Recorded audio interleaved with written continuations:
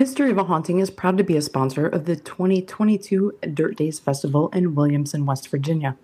One of Coal Country's largest off-road festivals takes over the city of Williamson every year on the last weekend of April. Thousands of riders invade the valley to take in the Hatfield-McCoy trails and more. If you love mud, trail riding, and great times with friends, Dirt Days is for you. Some of the festival highlights for 2022 include over 500 miles of riding on the Hatfield-McCoy trail system, as well as additional trails in the Pike and Martin counties in Kentucky. There's going to be vendors, awesome local food, parade, mud pit, dirt drag racing, live music, photography-based poker run, and a fireworks show. If you plan to attend, we recommend that you pre-register for Dirt Days. From now until April 13th, registration is only $50, and it includes an official Dirt Days goodie bag, a festival t-shirt, and a festival decal, Hatfield-McCoy Trails event wristband, and that gives you access to every Hatfield-McCoy Trail system, and it's only good for April 28th through May 1st. You get a 2022 Hatfield-McCoy Buffalo Mountain, Devil Ants, and Rock House trail maps, a Mud Pit Dirt Drag Area armband, 3 $5 food vouchers, official sponsor list, official event schedule, and various goodies from the sponsors, such as your very own HOAH koozie. That's really the only reason that you guys need to be attending the event, so that you can have our koozie. To register, go to visitcoalcountry.org, and for more information, check out their official Facebook page, Dirt Days. Let's get dirty.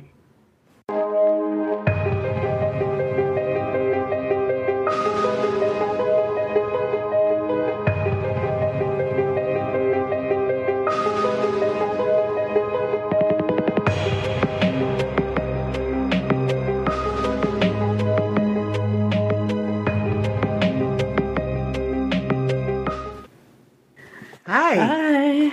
How are we? I don't know how we are. I'm doing great. How are you? I am doing great. I've been a little harried. We got a lot of double recordings going on, and so I'm trying to make sure that, all the overlays and everything are set for all the different recordings that we're doing, because someone's going on vacation again. And so that would be you. St. Albans? That's next Friday. You're leaving this Friday. Yeah, well, you're still going on vacation too.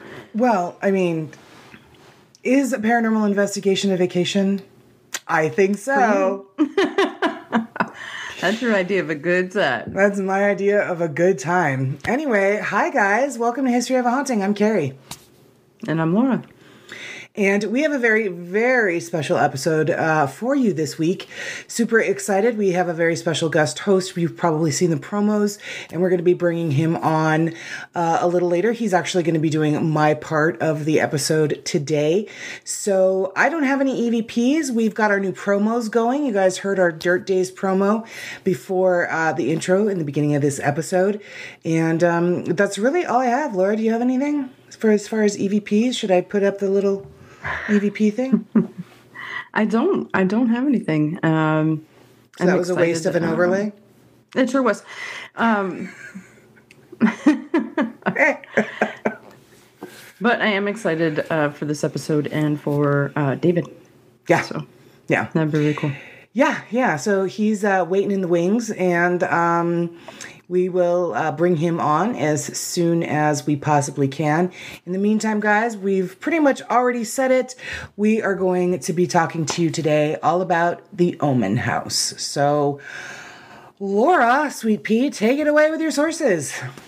All right, my sources for today are Vox.com, articles by Alyssa Wilkinson, and another by A. Romero, Wikipedia.org, Britannica.org, and VelvetRopes.com.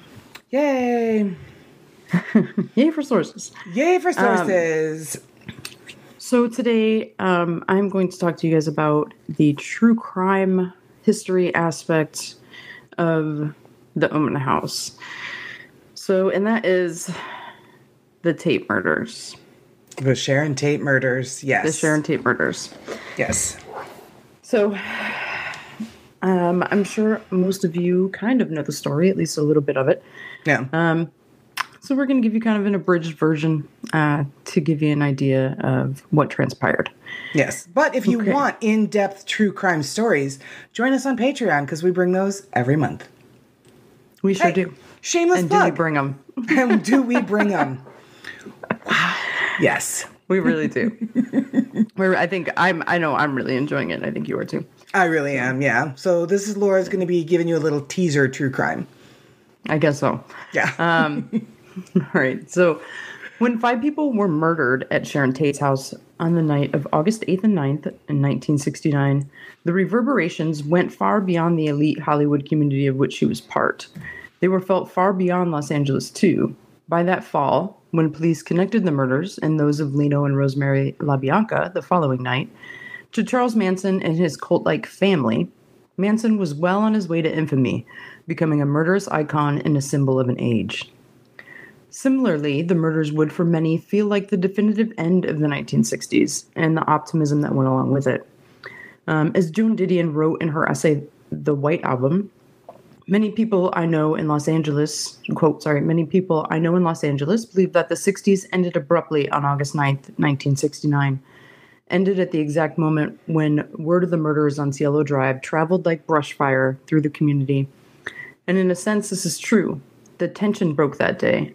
The paranoia was fulfilled, end quote. Yeah. And it just got fucking worse from there. It sure did. Really?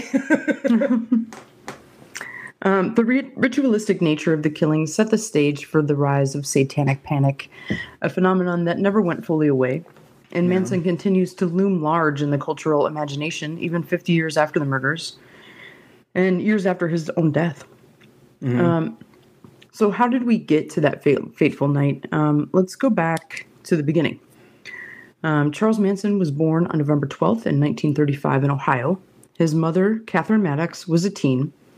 Charles' biological father abandoned her before the baby's birth. She then married William Manson shortly before the baby was born, and soon started calling her son Charles Miles Manson after her new husband. Oh, okay. Yeah. So that wasn't even his father's name. It's just didn't name. He go by for a while until she met this guy, and he was just sort of kind of known as No Name Maddox? Or is that a name that he had adopted later, or? No, his mom was she just never gave him a name. Mother, yeah. She almost didn't even give him a name for a while, yeah. Okay. That's true. All right. Again, Reader's Digest version. So, Manson grew up with his mother's relatives in an allegedly neglectful and abusive environment. By age 13, he had begun committing various petty crimes, including robbery. And in 1949, he was detained at the Indiana Boys School, where he endured sexual assault and abuse. Over a period of several escape attempts and transfers to numerous juvenile centers, he began committing violent sexual assaults on the other boys and was ultimately transferred to the Ohio Federal Reformatory in 1952. When he was 19 years old in 1954, Manson was released to his aunt and uncle in West Virginia, and for a brief time he appeared to settle down, marrying and moving to Los Angeles. But Manson continued to commit crimes, and in 1957 he was sentenced to 30 years in the Los Angeles prison, during which his wife filed for divorce. The decade spanning 1957 to 1967 was turbulent for Manson. He spent much of it in a cycle of suspended sentences, probation violation, and imprisonment. Okay. He became a pimp, was briefly married to a sex worker, and began exploring ways to achieve Hollywood fame. Not that he married a sex worker, but he was a pimp. Yeah. Well, those skills, later came in handy. Right. For what he did with the family. Yeah, so, that's true. He did take guitar lessons, though according to one producer who would later attempt to work with him, he was an, quote, unmitigated disaster. Oh! Right. Wow. He paid careful attention to the Beatles, developed ambitions of becoming a singer-songwriter, and attempted to gain insider connections to film studios. Meanwhile, he carefully studied religion as a tool of control and manipulation, especially Scientology, along with social engineering. He also sought the advice of other career criminals, including pimps, who taught him techniques for successfully coercing and breaking down the resistance of women under his control. Jesus. Yeah, it was very calculating. Yeah. Yeah, he really was. After his prison release in 1967, Manson moved to San Francisco, the center of the countercultural revolution. Yeah. The post-prison world he walked into was a new one, awash with hippies who openly rejected social norms and formed idyllic enclaves, ostensibly free of restrictions and taboos. Yeah. But Manson exploited the drug-happy, free-willing goodwill of the era by bonding with his would-be followers and then luring them into manipulative relationships. Okay. He traveled throughout California, approaching young women in San Francisco's Golden Gate Park, as well as Los Angeles' Venice Beach, presenting himself as a religious figure and urging them to follow him by surrendering their identities to him completely. His follower count grew, and in the fall of 1967, Manson packed up the family and moved them to Los Angeles toward his dreams of Hollywood stardom. Yeah. What is it? My favorite murder says, you're in a cult, go call your dad. 100%.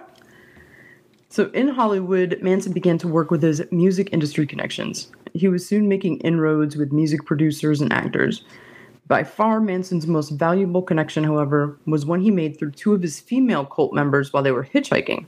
Okay. Dennis Wilson of the Beach Boys. Ugh. Yeah. Most people have regrets in their life, but that dude, has like all the regrets. He really did. And they say it really contributed to his downturn. Really? Yeah, after Manson. And he was long disconnected from Manson when the murders and the stuff came out. Yeah. But because he was associated so strongly with Manson, yeah, I think he was really, he felt a lot of guilt, I think, and he was really upset, according to what people say, and that didn't help his slide into alcoholism and drug abuse. I don't doubt it. No. Yeah. So Manson was especially successful in manipulating Wilson. Throughout 1968, Wilson allowed Manson and the family to live in his house on Sunset Boulevard and lent Manson hundreds of thousands of dollars to help him record an album. Oh my God. In exchange for sexual gratification from Manson's female followers. Wilson's that had to be some damn good sex. Hundreds of thousands of dollars. Yeah, that's a lot of money. Okay, sorry. Yeah, Wilson's manager finally evicted the family in August of 1968. They ended up at Spawn Movie Ranch, a popular site for filming westerns, where once again Manson traded the sexual favors of his female followers to the ranch's owner in exchange for free room and board. And the guy was like 90 years old and blind. Super old. Yeah. Yeah. Yeah. And one of the girls kind of lived with him all the time and like took care of him. And yeah, I can't remember what her name was. Mary something, I think. Yeah, I think so too. So Wilson tried to promote Manson's music and even convinced the Beach Boys to record one of Manson's songs. Oh. He also introduced Manson to Terry Melcher, the son of Doris Day. I didn't know he was the son of Doris Day. Yes. Huh. Okay, sorry. Yeah, although Melcher was a record producer, he put off the issue of whether he would sign Manson. He did stay friendly with the family. During this time, Melcher also dated up-and-coming Hollywood star Candice Bergen. I did know that. Who was renting a house at 150 Cielo Drive. Yeah. Yeah, Murphy Brown. Young Murphy Brown. As a result of Melcher's delay over signing Manson to a record deal, the relationship between Wilson and Manson began to sour. As Wilson chafed under Manson's treatment of him and his money, by the time Manson's song Cease to Exist was released as a Beach Boys single in December 1968, the title had been changed to Never Learn Not to Love. Manson's blues influence had been swapped for the Beach Boys' familiar pop sound, and Manson had been denied a songwriting credit. In response to the snub, Manson allegedly threatened to kill Wilson. Yeah, these threats, combined with his general lack of talent, his violent temper, his flagrant racism, and his tendency to rant about an upcoming race war, had all contributed to Melcher finally shying away from helping Manson with his musical career. According to Beach Boys member You're a bit too much, son. All right. God. So according to Mike Love, it was Melcher's mom Doris Day, who became alarmed at the friendship developing between Manson and her son. Whoa. And convinced Melcher and Bergen to move out of the Cielo house, Drive house in January of 1969. In June, Melcher finally told Manson that he wouldn't be signing him to a record deal. By the summer of 1969, it was clear that Manson's dreams of Hollywood stardom were over. That was short-lived. Yeah.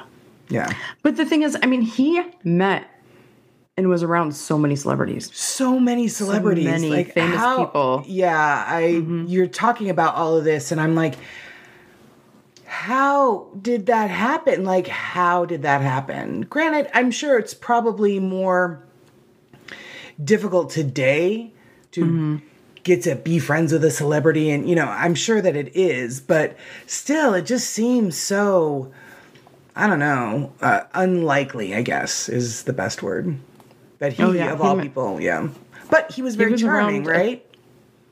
Yeah. And he was said to be charming, and then he had girls around him all the time. The 60s, drugs, girls, Yeah. I just have boxed wine and dogs around me all the time. Right? You're living your best life. I am living my best life. Manson was aware that Melcher and Bergen had moved out of the house on Cielo Drive. In fact, the house was now being rented by filmmaker Roman Polanski and his wife, Valley of the Dolls actress Sharon Tate.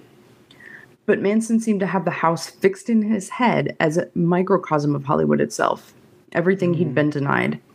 So in August 1969, with his paranoia increasing and his commune under apparent threat, he ordered a group of his followers to visit the address and kill everyone inside.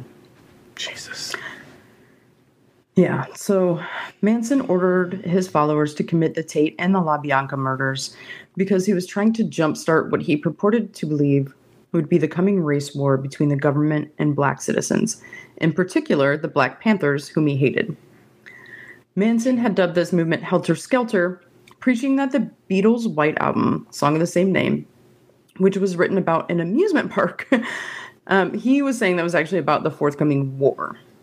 So throughout the summer of 1969, Manson had been hinting to his followers that if Black Americans didn't start Helter Skelter, the family had to help it along. Yeah, for sure. Right. Yeah. So Manson also wanted to distract the law from other crimes. So in May of 1969, he had non-fatally shot a drug dealer named Bernard Lotzapapa Crow after a dispute over a drug payment. Okay. 2 months later, Manson had urged several of his followers to steal money from a friend of his named Gary Hinman. After 2 days of holding Hinman hostage, during which Manson cut Hinman's ear, Manson follower Bobby Beausoleil killed Hinman. The family members attempted to blame Hinman's death on the Black Panthers by writing Political Piggy and a Black Panther symbol in blood on the wall, but Beausoleil was arrested for the murder and taken into custody on August 6th. So Manson's goal was to have his followers kill everyone at the house on Cielo Drive and make the killings look like the Hinman killing in order to divert police suspicion from the captive Beausoleil. Okay. So on August 8th and 9th, 1969, Tex Watson took Manson followers Patricia Krenwinkel, Susan Atkins, and Linda Kasabian to the house on Cielo Drive, where all of them, except Kasabian, who was horrified, proceeded to kill Tate and 4 guests. The occupants of the house at Cielo Drive that evening were movie actress Sharon Tate, who was 8.5 months pregnant and the wife of film director Roman Polanski, her friend and former lover Jay Sebring, a noted celebrity hairstylist, Polanski's friend Wojciech Frykowski, and Frykowski's girlfriend Abigail Folger, who was heiress to the Folgers' coffee fortune and daughter of Peter Folger. Yep. Also present on the property were William Garretson and Stephen Parent. Polanski was away in Europe working on a film. So Watson and the 3 women arrived at Cielo Drive just past midnight. Watson climbed a telephone pole near the entrance gate and cut the phone line to the house. The group backed their car to the bottom of the hill that led to the estate and walked back up to the house. They thought that the gate might be electrified or equipped with an alarm, so they climbed a brushy embankment to the right of the gate and entered the grounds. Headlights approached them from within the property, and Watson ordered the women to lie in the bushes. He stepped out and ordered the approaching driver to halt. Stephen Parent had been visiting the property's caretaker, William Garrettson, who lived in the guest house. Watson leveled a .22 caliber revolver at Parent, who begged him not to hurt him, claiming that he would not say anything. Watson lunged at Parent with a knife, giving him a defensive slash wound on the palm of his hand that severed tendons and tore the boy's watch off his wrist, then shot him 4 times in the chest and abdomen, killing him. Watson ordered the women to help push the car further up the driveway. So Watson next cut the screen of a window, then told Kasabian to keep watch down by the gate. She walked over to Parent's car and waited. Watson removed the screen, entered through the window, and let Atkins and Krenwinkel in through the front door. He whispered to Atkins and awoke Frykowski, who was sleeping on the living room couch. Watson kicked him in the head, and Frykowski asked him who he was and what he was doing there. Watson replied, "I'm the devil, and I'm here to do the devil's business." On Watson's direction, Atkins found the house's 3 other occupants with Krenwinkel's help and forced them into the living room. Watson began to tie Tate and Sebring together by their necks with rope, which he had brought, then slung it over one of the living room's ceiling beams. So does that make sense? Like he tied each of them around their neck and then it went over. Okay. Uh-huh. Yeah. Have you seen the crime scene photos? I have. Yeah. Sebring protested the murderer's rough treatment of the pregnant Tate, so Watson shot him. Folger was taken momentarily back to her bedroom for her purse, and she gave the murderers $70. That's all she had. Watson then stabbed Sebring 7 times. Jesus. So Frykowski's hands had been bound with a towel, but he freed himself and began struggling with Atkins, who stabbed at his legs with a knife. He fought his way out the front door and onto the porch, but Watson caught up with him, struck him over the head with a gun multiple times, stabbed him repeatedly, and shot him twice. God damn. Yeah. Kasabian had heard, quote, horrifying sounds and moved towards the house from her position in the driveway. She told Atkins that someone was coming in an attempt to stop the murders, supposedly. Yeah. Inside the house, Folger escaped from Krenwinkel and fled out a bedroom door to the pool area. Krenwinkel pursued her and caught her on the front lawn where she stabbed her and tackled her to the ground. Watson then helped finish her off. Her assailant stabbed her a total of 28 times. Yeah.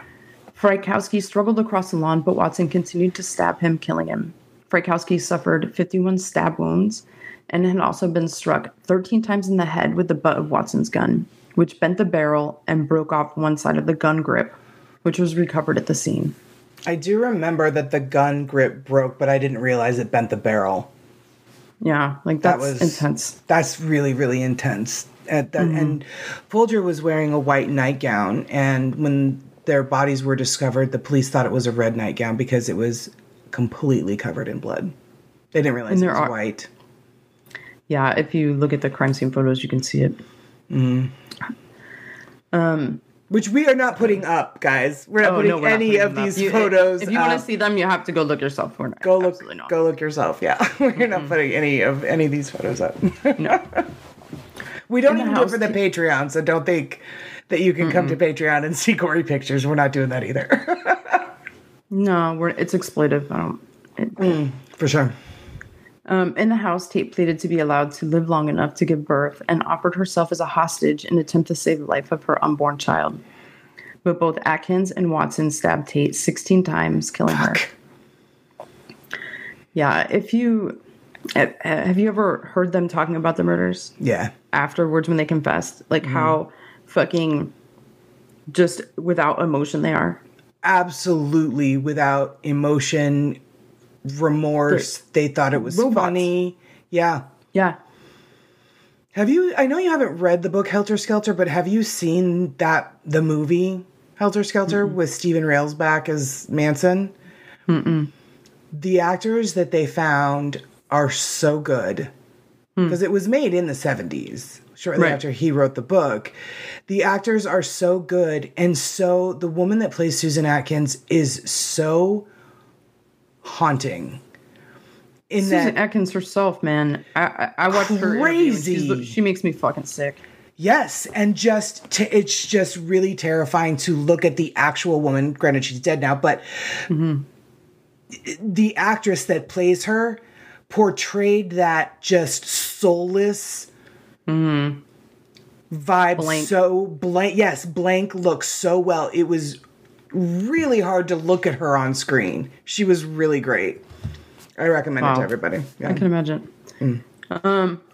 So according to Watson, Manson had told the women to leave a sign, something witchy. So That's Atkins such a wrote 60s pig. thing to say. Yeah. Atkins wrote pig on the front door in Tate's blood. Atkins claimed she did this to copycat the murder scene of Gary Hinman in order to get Manson family member Bobby Bousselet out of jail, who was in custody for the murder. The crimes created a panic in Los Angeles, especially given their horrific nature. No surprise. Frykowski had been stabbed more than 50 times and shot twice. Investigators were initially baffled and failed to make the connection between this murder scene and that of the LaBiancas, with detectives convinced that a drug transaction was a likely trigger for the Tate murders. Frykowski was trying to become some kind of big shot dealer to the stars. Oh, really? And that's, I think, a big reason for that. And then I don't know how they could not connect these. But however, in October 1969, various members of the Manson cult were arrested at their base, Spawn Ranch, accused of stealing vehicles and burning equipment. Atkins was jailed, and while there, she boasted to cellmates of the Tate murders. And by year's end, all of the killers had been arrested. Yeah. Yep. So the 5 perpetrators, Atkins, Kronenwinkel, Manson, Van Houten, and Watson. Van Houten was in the LaBianca, whatever. She went the second night. Yeah. She was in the second night, were each tried and convicted for their roles in the Tate LaBianca murders. Originally, each defendant received a death sentence. However, in 1972, the Supreme Court of California ruled that the state's then current death penalty laws were unconstitutional. As a result, the decision spared the lives of 107 death row inmates in California, including Charles Manson and his 4 family members. Yeah. Subsequently, the death sentence for each of the 5 perpetrators was commuted to life in prison, which by law includes the possibility of parole. God. Yes. So Susan Atkins, she remained in prison until her death from brain cancer at age 61 in 2009.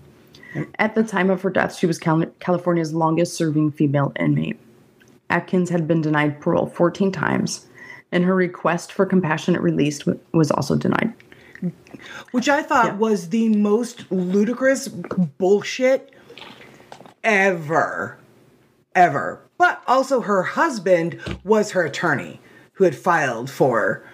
She got married. Just like Richard Ramirez. Who is marrying these fucking psychos? I don't know. But anyway, yes, I remember reading that and thinking, compassionate release because you lost your leg and you have brain cancer? No. I think that's ludicrous. Sorry, go on. Yeah. Patricia Kronenwinkel, imprisoned in 1971. She remains incarcerated. Following the death of Susan Atkins, she's now the longest incarcerated female inmate in the California penal system. Yay! She has been denied parole 14 times, but she's up again this year. Oh, really?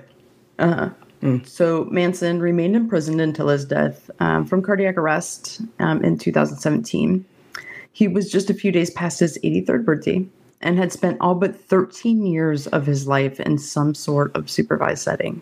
Yeah. Either prison, reformatory, or boys' home. Boys' home, whatever. 12 hours at Trans-Allegheny. Yeah. Right. So while in prison, Manson had been denied parole 12 times. And after 1997, he refused to attend any of his parole hearings. Yeah. Leslie Van Houten, upon her conviction and death sentence in 1971 at the age of 21, Van Houten became the youngest woman ever put on California's death row, as well as the youngest member of the Manson family convicted of murder. Yeah. Her original conviction and death sentence was overturned on appeal. She was later retried and sentenced to life in prison with the possibility of parole. She is still currently incarcerated. She has been denied parole 22 times, and most recently in 2021. At her 3 most recent parole hearings, Van Houten was approved for parole by the board, but in each case, the board's decision was overturned by California's governor. So first Jerry Brown overturned it, and most recently Gavin Newsom overturned it. Yeah. They're never going to let them out. I think if they were, she is the only one, I think, that they would allow out. But I really think that there are still enough people, a lot that, I don't think she would have much of a life outside of prison, because I feel like some nut would try to take her out. Honestly. That's possible. But I don't. I mean, she'd certainly be a curiosity, Yeah, and what kind of life could she possibly have? Like, what is she going to be, a librarian? Like, but it's entirely. I mean, they say of all of them, she is the most likely one to be released. But I don't think as long as any of the victims' families are still alive, I think they'll all die in prison. Yeah, and so on to Mr. Tex Watson. He also remains incarcerated. He has been denied parole 17 times, most recently in 2021. While imprisoned, Watson claims that he has become a born-again Christian. So, what has happened to the house in the scene of the crime? So at the time of the murders, it was owned by Rudolph Altobelli. He was a talent manager who rented it out to the victims, and prior to, Terry Melcher and Candace. Sure. So he moved back into the house just 3 weeks after the murders and resided there until 1988. I know, I can't believe it. He resided there for almost 20 years? Yeah. And during an interview on 2020, he said that while living there, he felt, quote, safe, secure, loved, and beauty, unquote. The house then changed hands once he sold it several times. After that, it went to like many different real estate investors. Sure. The final resident of the original house was the musician Trent Reznor of Nine Inch Nails. Reznor rented the house and set up a recording studio there. This studio, dubbed Pig, in reference to murderer Susan Atkins writing pig in Tate's blood on the front house of the door, was the site of the recording sessions for most of the Nine Inch Nails album, The Downward Spiral. Which was my very favorite album when it came out. Yeah. Well, yeah. I mean, I'm kind of a big Nine Inch Nails fan. I really am, actually. So Reznor moved out in December 1993, later explaining there was too much history in that house for me to handle. Reznor made a statement about working in the Tate house during a 1997 interview with Rolling Stone. He said, while I was working on Downward Spiral, I was living in the house where Sharon Tate was killed. Then one day I met her sister. It was a random thing, just a brief encounter. And she said, are you exploiting my sister's death by living in her house? For the first time, the whole thing kind of slapped me in the face. I said, no, it's just sort of my own interest in American folklore. I'm in this place where a weird part of history occurred.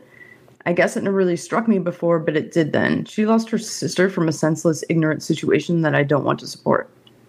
When she was talking to me, I realized for the first time, what if it was my sister? I thought, fuck Charles Manson. I don't want to be looked at as a guy who supports serial killer bullshit. Yeah. Reznor took the front door of the house with him when he moved out, however, installing it at Nothing Studios, his new recording studio. After continuing to rent out the house, Alvin Weintraub had it demolished in 1994. And construction on a new home began later in that same year. In 1996, the newly constructed home was completed that he named Villa Bella and obtained a new address for the property. Yeah. And so Weintraub assured Los Angeles Magazine that this was certainly not the Manson murder house. Quote, we went to great pains to get rid of everything. There's no house, no dirt, no blade of grass remotely connected to Sharon Tate. Wow. There would almost have to be. Yeah. You would almost have to complete. I don't even know how far down you'd have to dig to get the blood out of that ground. I know. It's foul. Foul. So, however, when this was happening, when the Tate house was being demolished, There was another house being built 150 feet away from where the Tate house stood. That was being built by our guest and his father. Yep. And we are going to bring him on here in just a minute. He is going to talk about all things haunted with his home. You will have seen him on Ghost Hunters, Ghost Adventures, Paranormal Witness. He's been on, God, I can't even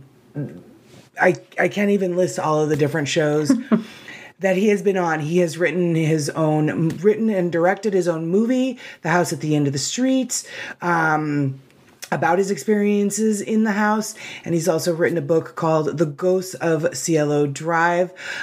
We are going to bring David Oman on here in just a second so that he can talk about, like I said, all the things haunting, because who knows better than him. We will be right back. Maybe, if I can figure out what I'm doing. We'll be right back. My little thing shut off. I don't know. If you've never heard of Reiki before, or have heard of it but never tried it, now is your wonderful chance. Reiki is a Japanese complementary health approach using the goal of directing energy to help facilitate the person's own healing response. It's based on the belief in an energy that supports the body's innate or natural healing abilities. It has been used to help with relaxation, anxiety, pain management, depression, focus, and so much more. Erin Bush of Soul Waves Spiritual Wellness is a certified Reiki healer and brings her offerings to the listeners here at History of a Haunting. Erin channels the universal life source energy that connects us all to work its magic to kickstart your body's innate ability to heal. With a free initial consultation, a variety of options best suited for your personal needs, and all done over Zoom, contact Erin at Soul Waves Spiritual Wellness today at soulwavesekb@gmail.com or call her at 904-438-4604. Soul Waves Spiritual Wellness. Take your power back and get started on your healing journey. That's soulwavesekb@gmail.com or by phone at 904-438-4604. Hi guys, we have a really wonderful guest joining us today. Ladies and gentlemen, put your hands together. My friend, and now Laura's friend, the David Oman. Hi. Hi girls, how are you, Carrie, Laura? We are doing great. Hello. Hello. So we're in a bit of a different show today, guys. David is actually going to be doing my part, and he's going to be talking all about the hauntings, because who would know the hauntings of his home better than him? So, David, why don't you tell us, for the folks that don't know, and most of our listeners already do, but for the folks that don't, we're getting new listeners all the time. You purchased land that was, 150, 200 feet from the site of the Sharon Tate murders, correct? Yeah. From the property that was formerly known as the Sharon Tate murders, yes. Yeah. So, things began you started noticing paranormal activity almost as soon as construction began, correct?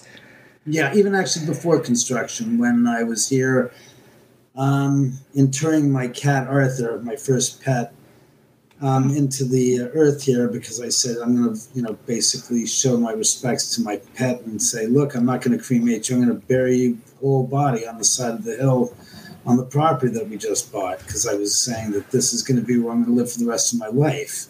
Okay. And when my friend and I lowered ourselves down the hill about 15 feet from the street, we started excavating and, digging his grave. Mm-hmm. As we lowered him into the earth, and he was wrapped in some pair of jeans of mine as a burial shroud, I said, we were saying a prayer over him as we were putting the earth on there. I said, Sean, I had the strangest feeling that I'm being buoyed up by a group of people, like mourners here. And he said, and we're on the slope of the hill, so we're literally about 15 feet from the street. Here's the street, and we're 15 feet down on the slope of the hill on this angle, sitting there. And he goes, Because I have to tell you something. I said, I feel the same thing. I just all of a sudden felt this overwhelming sense of a group of people around us watching us and, being a part of this. And I said, yeah, that's strange.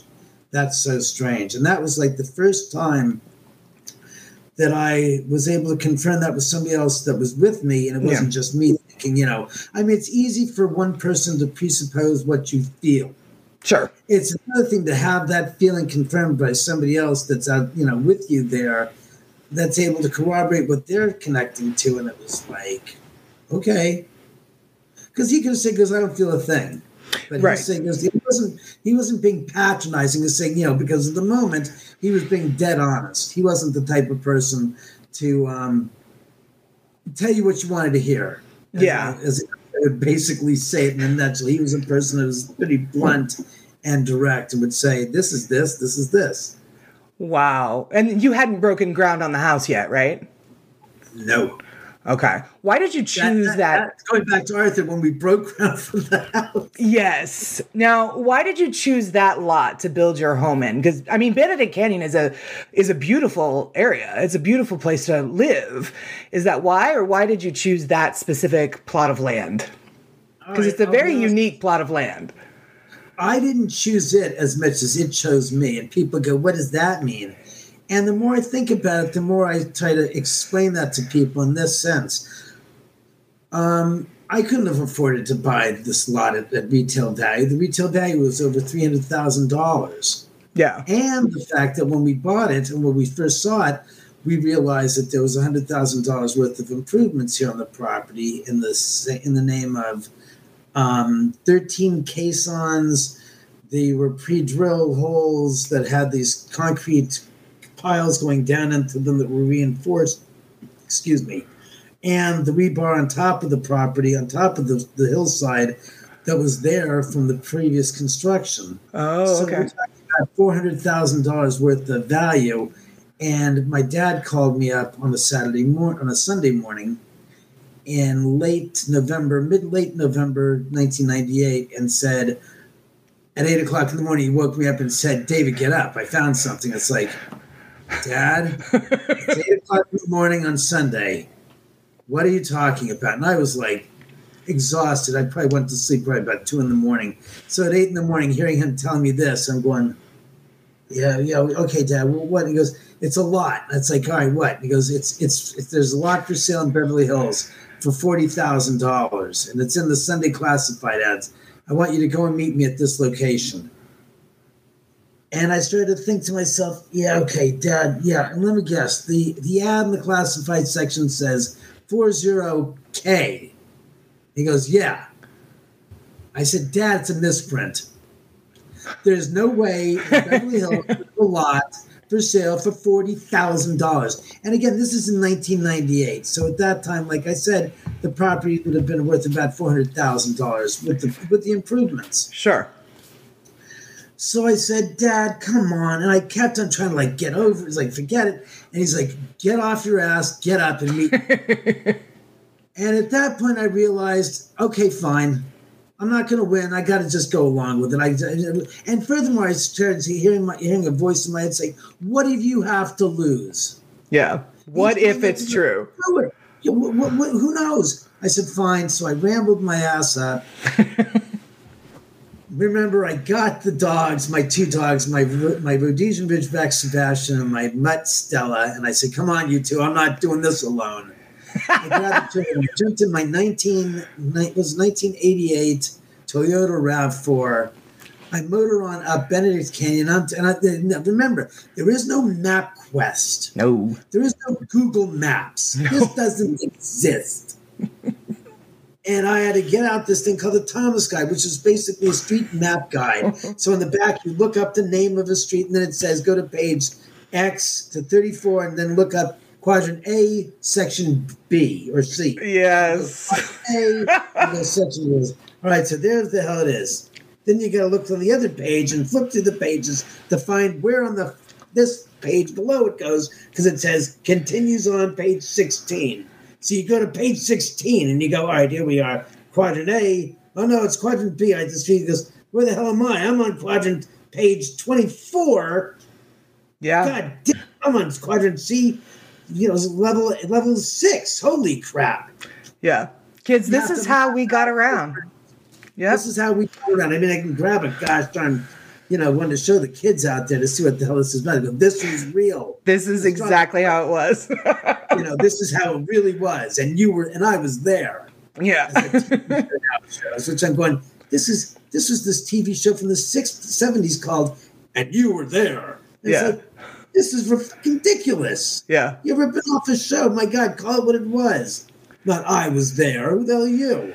So I found this in the drive up, and the name Cielo Drive isn't like ringing, buzzing bells and buzzing in my ear going, Cielo Drive, Cielo Drive. What's about Cielo Drive? I'm not making the connection. Okay. And again, this is 1998, so 69. So it's like 30 years after the murders. Okay. It's not, Manson isn't a big topic. There isn't social media. Yeah. First of all. Second of all, he's a gosh darn, just some schmuck in gosh darn jail. Mm-hmm. For doing these murders. So, or orchestrating them, sorry. So I get up the street and I start driving up Benedict Canyon. I go up and I make the left onto Cielo and I go up the street and start getting like tingling feelings all of a sudden, thinking to myself. And then I start to realize when I go up the private drive and I go down this thing and I started coming around the bend, I started realizing this is where I used to go in high school with my friends. Because when I was like 15 years old, my friends used to drive up to the Tate house, which was there, and we used to go look at the house because it was there. It was only torn down in 1994. Right. So we used to go there, and there was a chain link fence in front of the property. I'll never forget. And you could look into the driveway, but you couldn't see anything except for pavement. Sure. Because the house sat well around the right side. So it was all the way tucked away onto the right. But I remember going up there, and my friends used to drink and party. And I used to remember the very first time I went there. And ever since that time, which I went there then, go up to the gate and I bow my head and say a prayer because we'd all read Helter Skelter. Yeah. And in my estimation, the least I could do was show my respects for those who had died there, the tragedy. And everybody else is drinking and smoking, and I'm like, no, you got to show some respect for what happened here. You can't just treat this like, like it's just some chill place to hang. It's like, and I also remember that there were newspapers stacked up in front of the fence, the chain link fence, that were just sitting there, piles of them, going, wow, this is crazy. Yeah. So, like I said, this flashback and going, oh my God, and my dad drives up and I'm making the connection. In the meantime, I'm looking down at this property and there's a new chain link fence. But instead of seeing what I remember seeing, which was this old rickety wooden fence on the left that was all planks, all I saw was construction and just broken asphalt and then empty gravel going in. And a big yellow bin there at the front, and just what I could see was there's something being built, and some new pieces of architecture in the front for the new gate that was being built in front of it, and it looked like this McMansion, just looked like this big obnoxious mansion. And I said to my dad, he drives up, and I said, Dad, that's where the Tate murders took place. And he goes, I don't give a shit about that. That's some 30-odd years ago. He goes, we're here to look at this piece of real estate. And I look down the slope of this hill and I go, Jesus Christ, I said, that's pretty damn steep. And he goes, yeah. Do you notice? Do you see what I see? And I'm like, what are you talking? He goes, and I started noticing, looking closely, there's this like blackish, brownish, rust-colored material that's sitting on top you can see it through the weeds because the whole hillside's got a few trees and it's covered with weeds and it's thick. And I'm looking down there going, I said, is that rebar? And he goes, yeah, that's rebar. Because somebody started building a house here, and for some reason the city held them up, and the banks foreclosed on them years later, and that's what this is. So that's why the price was $40,000. As it turns out, the city had denoted that the property on the original street plans showed it as a private drive. And then somewhere through the years, they changed the the street maps were updated. Instead of saying private drive, it said private street, which to you and I is semantics, but in a legal reference, it's a huge difference to the city. And the statements were that the city takes care of the property. Let me see, private drive. Let me do it this way: private street has to be a minimum of 20 feet wide and have a 38-foot round area for a turnaround for emergency vehicles like fire trucks. Okay. And the city provides the electrical, the sewer lines, and all utilities up to the properties. And the city maintains the street and imposes the speed limit. Will have to take care of the maintenance of the street. Sure. And the upkeep of the street, meaning they have to pave it, and the private drive is the exact opposite. It's all you. It doesn't have to be any specific width. It does not get maintained by the city. It doesn't get paid by the city. The city doesn't control the speed limit. Such as an example would be a privately owned property like a motor speedway that has speeds going over 100 and some odd 200 miles an hour. Oh, okay. They don't have to obey the speed laws. That makes sense. So in a private drive, you don't have to obey the speed laws. We go 100 miles an hour. You can't give somebody a ticket on a private drive for going 100 miles an hour. Okay. If you could. Right. But that's an example. Okay. And the utilities and the sewer lines and all that stuff have to be brought up and taken care of by the property owners. Gotcha. Okay. And we didn't need a 38-foot wide turnaround. So what happened was, as you look through the maps, they said, wait a second. This map was dated 1980. This map was dated 1985. This was dated 1990. And somewhere in the lines of communication, somebody mistransposed private drive to private street.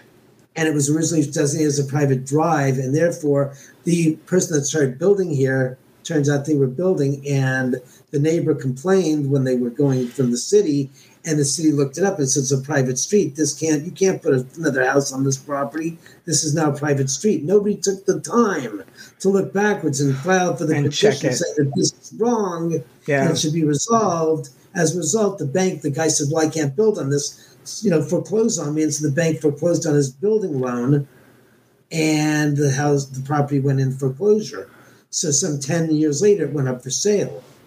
Wow. And we ended up being the beneficiaries of it, buying the property in January of 1999. Okay. Spent the next close to 3 3/4 years building this house. Okay. And you had a lot of the folks that were working on the construction of your home had experiences of their own. Is that correct? I believe there was a story where there was a construction worker who had an experience and decided, well, this has been great, but I'm done here, and just left. Is that correct? Yeah, the story goes this. The laborers had at 6 months, let me see, it was 6 months before we were done, I assembled the original crew that was working on the house, and I think there was 5 guys between the ages of 16 and 34. The 34-year-old being the father to the 16-year-old kid that was working on the job. And I asked him, I said, look, since we're finished up with the rough construction, we're going to the final construction, which was the finished construction, putting in the carpeting and putting in the light fixtures and the finished plumbing and stuff. So the guys were basically done with the framing and the actual construction of the house. Drywall, all of that fun stuff. Drywall and all the painting and stuff. So all that was done. We were now installing the floors, the hardwood floors and stuff throughout the house, and the carpeting. So their time was done in the house. I said, look, since you guys have been here for the past 2.5, 3 years, have any of you guys had any weird experiences during construction? And one of the guys raised his hand and said, yeah, I had some strange shit happen to me 6 months earlier. And I said, like what? And he basically went on to say that it was mid-July, and he was working on the house. It was about 6 o'clock in the evening. He was the last one on the job. He was the guy that was putting in the tiles in the bathrooms. And he said that he was on the 3rd floor, and he's packing his bags up, and he heard the sound of voices and footsteps coming from the top floor. Now, again, to help the audience understand what we're talking about when we say top floor, bottom floor, I'm going to get a picture to show you guys from my book so you can see what it looked like. I wish I would have been more prepared for this. But, shit. That's not it. Let me see. Ah, here we go. That's the house. Okay. Notice that up here is the top floor, which we call the top floor because it's on street level. And then this is during construction, of course. This being the top floor, this being the second floor, this being the third floor down. Oh, okay. And what you see up here, that right there is the street. The road, okay. As a matter of fact, if you look in this picture, this is when we bought the property. That's what it looked like. Wow. And I think they got some pictures here. You can see. Oh, yeah. This is the third floor right here. Oh, okay. What's funny is this right about there is where the earthen wall room is present day. Oh, okay. Okay. And as a matter of fact, the picture right there, this photograph, yeah, that's the earthen wall room. That's what the earthen wall room looked like before it was enclosed. Okay. That is so cool. Once you finish talking about this guy's experience, I do have a question for you, just because I've never lived in California and your home is so beautiful, and it also looks a little like, because it's on that, like, what's the word I'm looking for, Laura? It's like the top floor is on street level. It's not one of those what they used to call matchstick homes, which were basically cantilevered, and then they would have, this would be the hillside, and then there would be this empty space, and then they'd have these steel posts underneath it. It looks like it might be, though, yeah. Well, what it is actually that it's built on the concrete steps going down the entire hill, and basically the house sits on each floor. So here's the hillside here. You then have each floor going successively. If you notice my hand, it gets the distance. Right. You go this way, each floor gets narrower and narrower. Okay. But still, the bottom floor is probably 1,000 square feet. I cannot wait to see this house. Laura and I were just talking. We were like, we've got to see this house. You guys get your asses out. You do a live show from here. We do a barbecue, and we do the whole 9 yards. See, I told you. Shut up. No one asked you. So yeah. Okay, so the construction worker. So he said about 6 months ago he was doing the tile.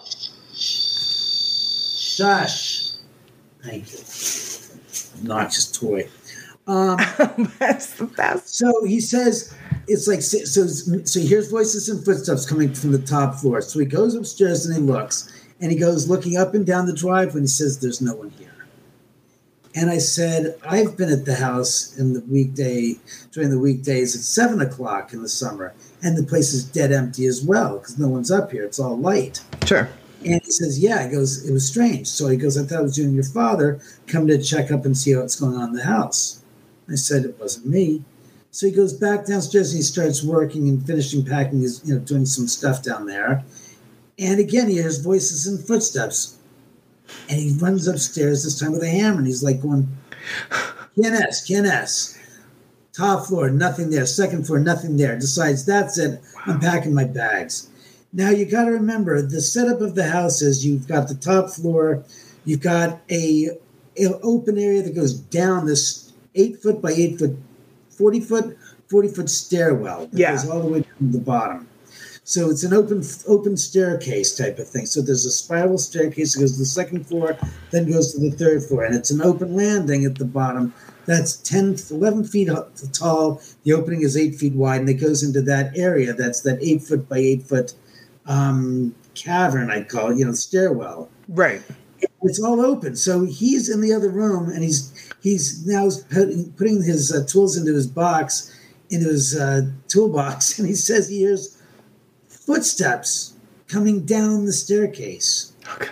And he described it as, since we didn't have any carpet, it was just these, 2 by 12 inch wide wood planks. Right. That were in the staircase frame. Sure. The skeleton going down.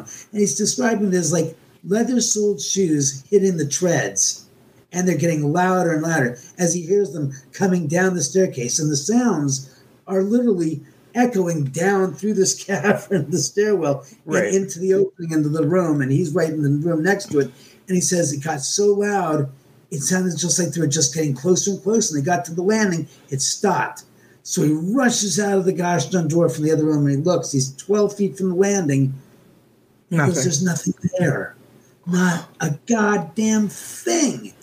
He goes, and then it happens. He says all of a sudden he feels this ice cold chill. And he described it as like a 2-inch wide band of ice running across the back of his neck. And he says his body stood up erect. And he says all the hairs on his body stood straight up, just got really like standing straight up on end. Sure. He says, dos míos, ya me boy. Translate from Spanish, it means, oh my God, I'm leaving. Yeah. At which point he ran up the stairs and took off and didn't come back for 6 weeks. That's right. That's what the story is. And I said to him, wait a second. Is that when you told the other guys that you were in El Salvador taking care of your sick mother? And he goes, yep. I said, I remember that. Because you were going to put in the tiles, and you'd put in the tiles for the kitchen, for the upstairs bathroom, for the 2 second floor bathrooms, and for the 3rd floor bathroom. But you didn't get to do the master bathroom. And I said, I remember that, because I asked the guys when you're coming back every week, and by the 3rd week when they said they didn't, you were coming back the next week, I said, screw this, I'll do it myself. And I took the initiative, which I never did, to put the tiles in the master bathroom. And he said to me, he goes, yeah, the master bathroom. He goes, yeah. He goes, the room where the tiles look a little taller. And I said, yeah, a little taller, a little spaced gapped. And he says, yeah. He goes, I realized after I put them in, he goes, those are natural stone. And because they're natural stone, they have an intricate pattern that you're supposed to basically, he said, take the tiles out and lay them out in a pattern and decide where the veins are in the tile so that you can make them go, because they're cut in a way that you can make a pattern so that you can have this beautiful. And I said, really? I said, so that's why I've got a line going like this and a line going like this. They don't match. He goes, yeah. He goes, you didn't do your. I said, yeah. I said, no, because I sat there and I watched him take the grout. And I've been on a construction site since I was a kid. So watching guys put in tile, to me, was like, oh, I can do that. I see them take the scoop of the grout, they slap it on the thing, they do like this and put it down. Right. Oh, it works great for you. If you've been doing it for 20 years, it's all that. When you're doing it for the first fucking time, you take 10 ounces, slap it on there, and then you got this on the bottom of the tile, you got a thing like this. And then on the edges, there's no goddamn grout. And it's sitting up, and you're saying, I'm going to push this down. It's like, you can push all you want. It is not going to spread across evenly, and it's not going to make the adhesion across the entire tile, because what you're not watching is he's taking the grout thing, and he's basically making sure every inch of that gosh darn piece of tile, all 4 corners, have got grout on them. Not the center, and you just go, excuse me, because it doesn't work like that. And I said, yeah, and to this day, it looks like Mickey Mouse did it. And I say to myself, you don't believe my story? Come into the master bathroom and look at the frickin' tile. And you tell me you think that the crown jewel of a home is the master bathroom. You think my story is some FOS that I go sabotage my home and submarine its value by doing the master bathroom tile like this is some kind of a joke? Really, seriously, I kid you not. It's like, wow, this is nutsville. But that sounds like something I would have done. Like, how hard can it be? Exactly. I'm like, hey, I can do that. I watched him do that. I can do that. Yeah. I can't do that. No, yeah. I found the house that I have now is a new build home. And so we were living in Phoenix as the house was being built. And so the builder was sending us photographs of the every stage of the building.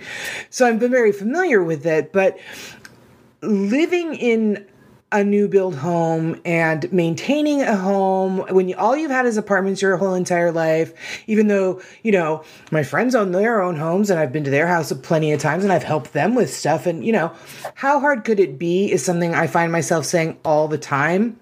Yeah. And I'm constantly proven just how hard it can be. It's a lot. Look, 20 years here, and I have stuff that's happening here at the house that's making me cringe because I'm like, oh my God, this is the shit my dad told me about as a kid. Right. You get an older house, you're going to have to do this, and that. And I'm going, oh no. Oh dear, no. Yeah, so for sure. It is eye-opening to say the least. For sure.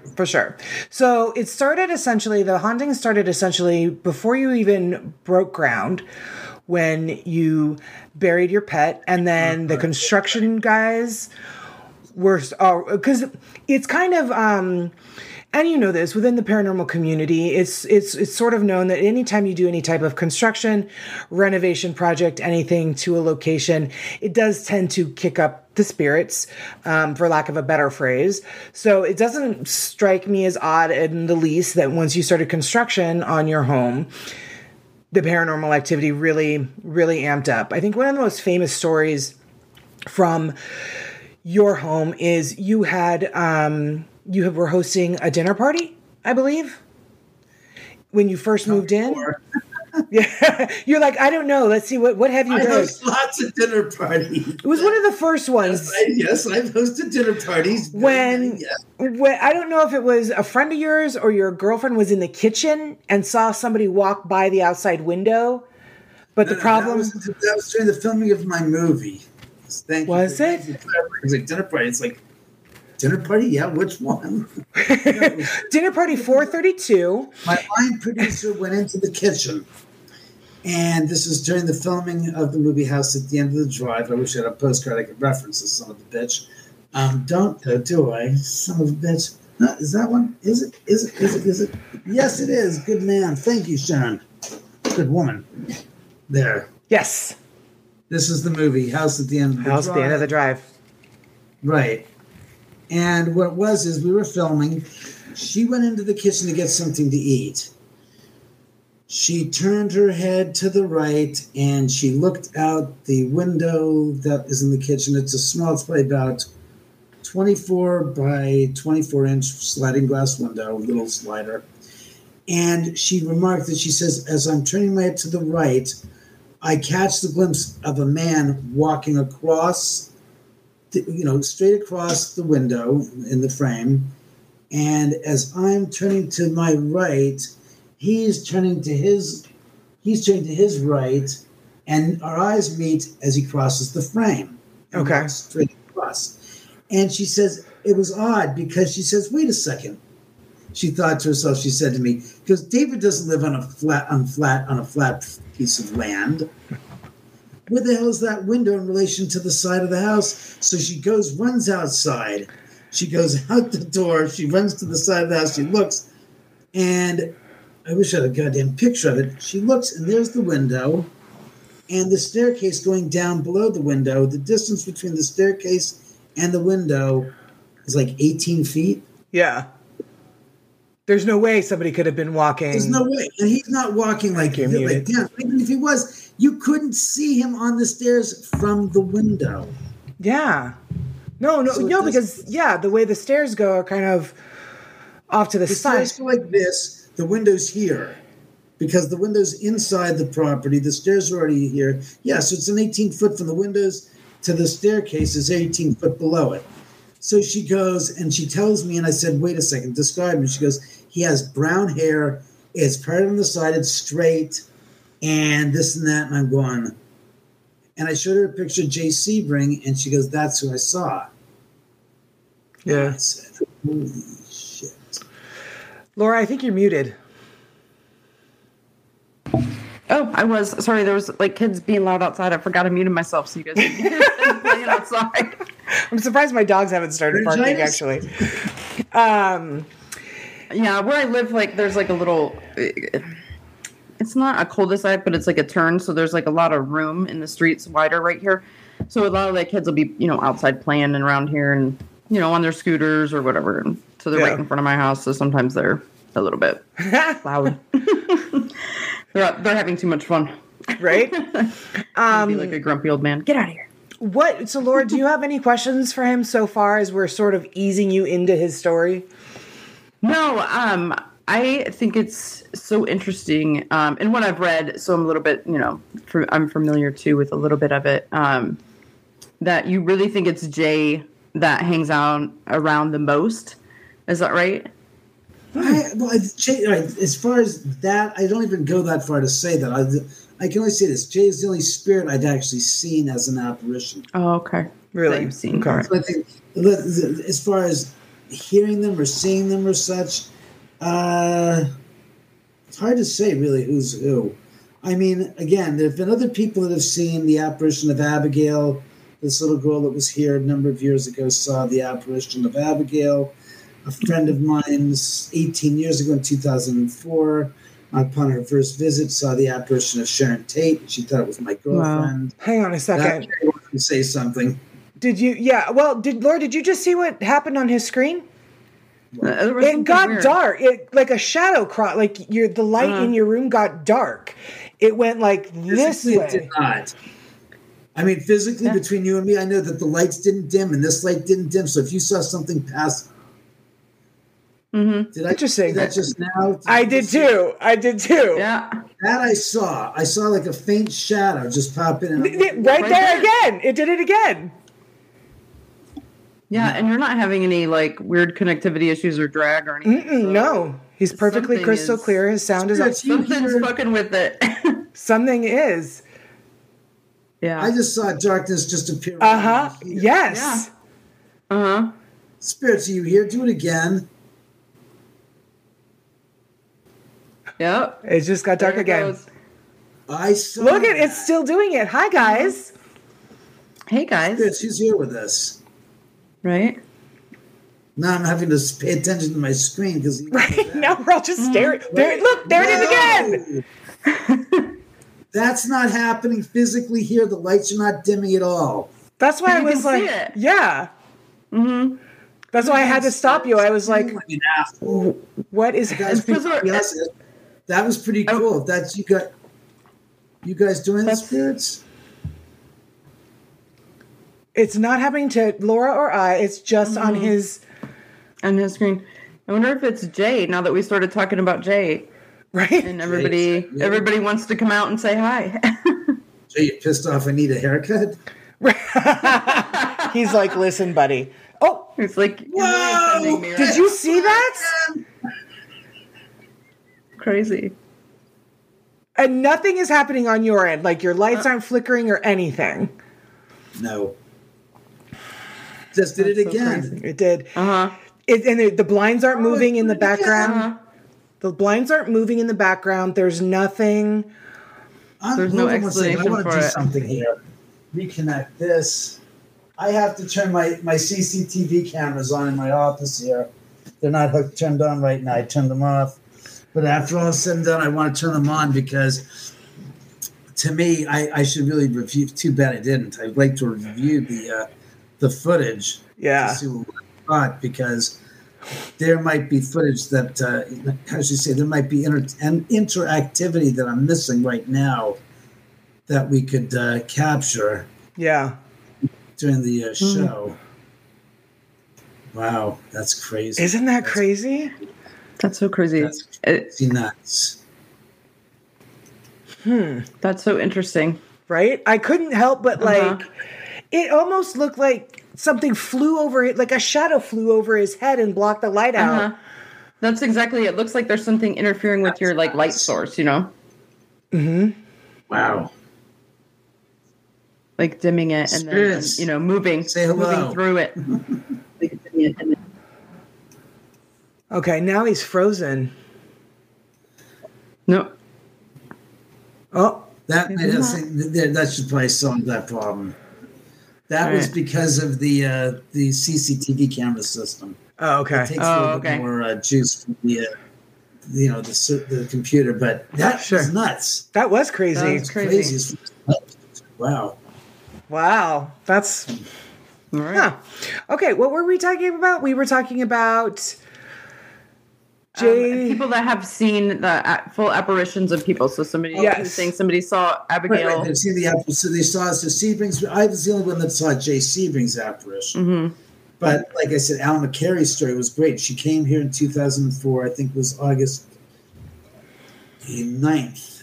So it was the 35th anniversary. I brought Rob Wardowski, who's a paranormal investigator and an author who came to the house. He didn't tell Alma anything about me, the house, or my story. Rob and I were outside, and Alma was sitting at the dining room table, and Rob and I came in, and she goes, "Oh, I just saw your girlfriend." And I said, "What?" And I said, "Can you describe her?" Instead of me asking, instead of me telling her what is the story, I said, "Let me be smart and ask her what she saw first." Right. So she says, "Well, I saw this woman come from the bar, from the den. She walked around the bar. She turned in and she looked at me. She smiled, and then she walked 10 feet and then started walking down the staircase." I said, "What was she wearing?" And she described her as wearing a white sundress with long blondish brown hair that went down she goes, collected at the middle of her neck. It looked like, and it was probably longer than that. And I'm like, and she goes, I said, describe, what else can you? She had a beautiful smile. She was late 20s, early 30s, she said she had like a mini skirt it was a cutoff mini skirt type of a white dress. And she said she had shapely legs and they were tanned. And I was like, and there wasn't any nylons or anything. And I'm like going, I said, well, first my girlfriend I said, how tall? She goes like 5'6" or so. And I'm going, and she acted like she owned the place, like she belonged here. Very comfortable there. Yeah. Mm-hmm. Just like, as a matter of fact, just looked and saw me, smiled, and walked down the stairs. I'm going, my girlfriend is 5'11", has chestnut brown hair, does not believe in ghosts, and she has never been here. That's why she's not here tonight. And then I said, Rob, I think Alma saw something, and said, we better. So we went through the house. All the doors were locked on the inside. There was no sign of this woman. Wow. And I showed Alma later on a picture. She goes, I said, that's Sharon fucking Tate. Wow. Wow. Now, she knew who Sharon Tate was, right? Yeah, but she didn't know. When we brought her up here, we didn't tell her anything about where she was going. We didn't say we're going down the street. I said, keep her in the dark. Yeah. I said, keep her in the dark as far as where she's going. I don't want her to know so she doesn't have a drop on. Since she's psychic, let her pick up what she's picking up. Yeah. There's no point in telling her anything. Then it's like, she can extrapolate wherever she can from doing research. I said, I don't want that to be the case. Mm-hmm. To taint her. You want to prove something, you give somebody a test. I don't believe in such a thing as an open book test. Right. And for a psychic, an open book test is giving them the drop on where they're going. Wow. No, that's very true. So now, and Laura and I were kind of talking about this a little bit this weekend, that your house, and it's not just your house, but it's that entire area of Benedict Canyon, is a bit of a geographic anomaly. Yeah, well, Barry Taft said that there's a geomagnetic anomaly that exists in the area here, is what he said. Right, yeah. It extends out 1,000 yards or whatever. Okay. I don't know if that's true or not. All I know is that I've had crazy stuff happen here, and I've talked to other people in the area, not in my neighborhood, but in the area, that have told me they've had strange stuff happening at their house, directly connected to the paranormal that has nothing to do with Sharon Tate, but connected to the people that were living at the place where they were remodeling. Oh, okay. All right. Oh. So I think I had read something, and I think when you and I talked a couple of years ago, that there's high EMF levels in that area. Is that correct? And in the house, we've recorded upwards of 5,000 milligauss positive to 5,000 milligauss negative in the house. Wow. And when Barry Taft was here in 2004, he brought a geomagnetic DC EMF geomagnetometer, which registers only DC EMF levels, which are direct current, which are like batteries, static electricity, lightning. Oh, okay. So AC, which is called alternating current, is what runs through the lights in your house through the city streets, etc., etc. That's called alternating current. Okay. Direct current is just going from the battery to the power to the item that's basically using the energy. Okay. It's direct. Alternating current basically sends beeps of energy through, or pulses, of energy through the transmission line, where the other way it's just direct. Okay. It's direct current. That's why. And what Barry said was that according to his digital geomagnetometer, that the meters were spiking to 2,000 milligauss positive to 2,000 milligauss negative. And at the time, he says, unfortunately, our meters are limited by the range at which they can receive information, meaning they can only register up to 2,000 milligauss. Okay. Positive or negative. Wow. He says so you're hitting both ends. But nowadays, on your smartphone, you have the technology of getting a EMF meter app on your phone. Right. Where we've registered on those 6,000 milligauss positive to 6,000 milligauss negative. That's interesting. Just I saw that light just dim again. It has been dimming the whole time you've been talking. It just goes on and off. It's really bright, There you go. it's bright right now, and now it's dimming again. Not for me physically. I don't see that like of a brownout scenario in front of me. I mean, I'm looking at the lights here. I'm looking at the lights above me. They haven't changed one bit. Yeah, and I keep looking at your blinds. There's no movements because I know I'm sure that the sun must be, it's obviously going down, but there's nothing there's no backlight that's changing weird. It's very it has interesting. to be going down and up. You know what I mean? For that. Right, yes. The blinds behind me. It's really interesting. Ooh, yeah, there is a reflection. Really is. If I see something walk behind you, I'm going to be like, behind me would be outside to the neighbor's house that's on the side of the hill in between us. Okay. The reflection would probably be in front of us on the screen. Okay. Monitor. That's a 50-inch monitor that I'm looking at you guys on. This is wild. That's I crazy. do that because, like I said, if you want to get an idea, I've got 30 cameras, 5 outside and 25 inside. So when you want to go reviewing footage, the last thing you want to do is like in a 19-inch monitor, I'm looking at a 1-inch thing thinking, what can I see there? Yeah. No, you need a big monitor to see the whole, the visual of what your video is of. That way when, for instance, last night we were watching footage. It just did it again. Do you guys mind? You trying to mess with my goddamn time on camera? Don't be a bitch about it and deal with it. I'm on the camera. You're not. If you want to appear, manifest right over my shoulder here, but stop messing with the lights. It's not polite. It makes me look bad, okay? Look bad. Wave in the window. We'll see you. It's okay. Right. Just manifest over this shoulder right here. There's a nice spot for that to happen. Yeah. Wait, Laura, lean back. Like you just did. All right, back again. Forward. Weird. Your light kind of went weird too. I noticed. It's probably just because I'm moving, but Yeah. No, it was a flash of darkness. It was. Right. Yeah. Oh, is it? Great. Now they're coming over here. That's interesting. Not for you. God almighty. That's crazy. So, what question did you have? You had some questions for him too, Lo, didn't you, Laura? I sure did. So what do you think is the most shocking thing that has happened or you've captured in the house? Zach Baggins running out of my house was shocking. What made him run out of your house? The spirits didn't like him. Really?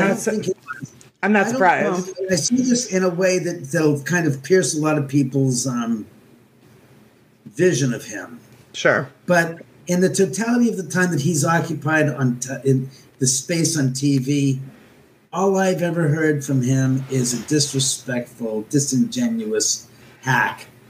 But the idea that you're crossing the parameters of decency and respectability in a hope to garner attention from these spirits on the other side by insulting them and berating them and trying to challenge them and being big macho Bilbo Baggins' nephew doesn't really pan out. And spirits are like going, if we get our chance to kick you upside the head, you're going to pay dearly for every stinking, insulting piece of trash propagated on TV and how you've treated us and others that have done nothing to you, but that you've decided to parade around as your tools, as your toy, as your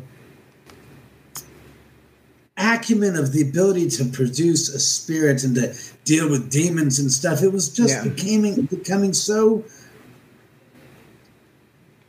overdone and so hackneyed, so retorted. Not retarded, but it was just like such a retort against spirits. Like they're all demons. And it's like, you claim every gosh darn spirit's a demon, and then you crap on the people who allow you to go in their homes to do your show, like Bloody Mary in New Orleans, like the guy up in Washington, in Seattle, who had his problems, and you later on, after they were on your show, you changed your story, you berated them, and you told the people their houses weren't haunted, you maligned them. You've done to the living is what you do to the dead.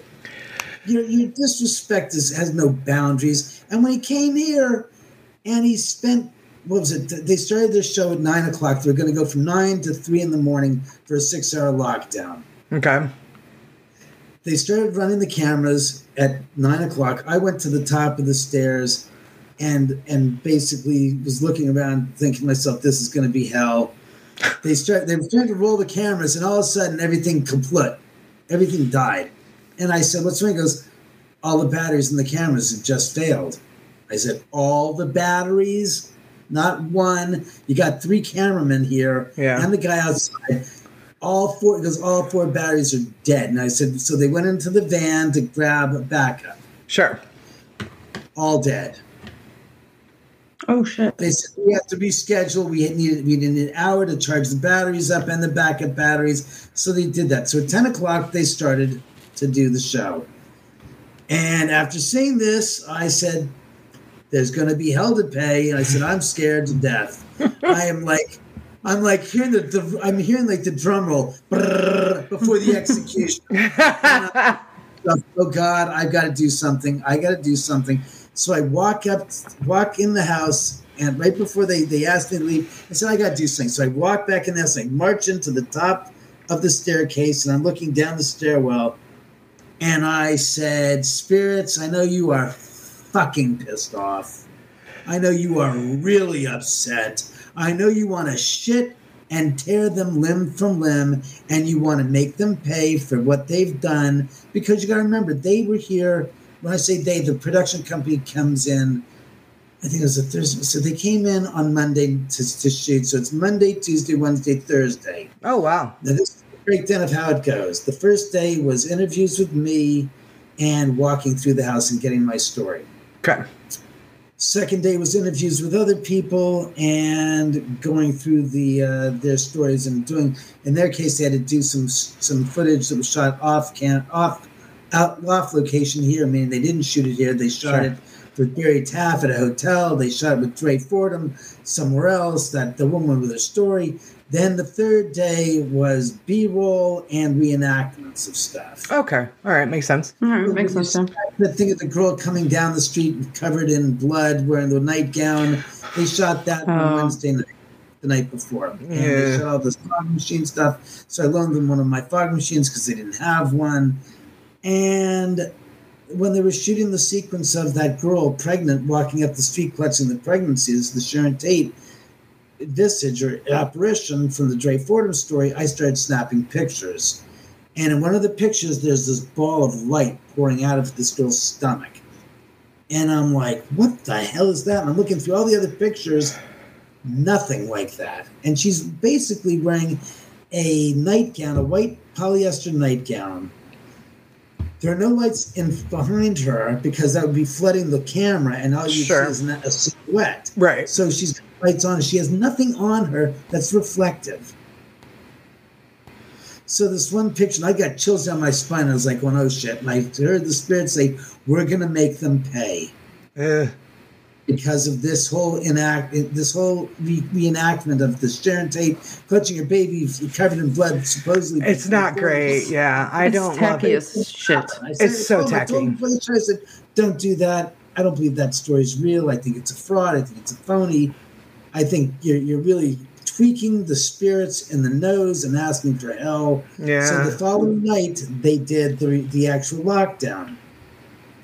So after what I said to them, I said, I went to the top of the stairs. And I said to the spirits, I was thinking that you've got every right to kick their asses and to kill them. But I said, don't. I said, do not harm them.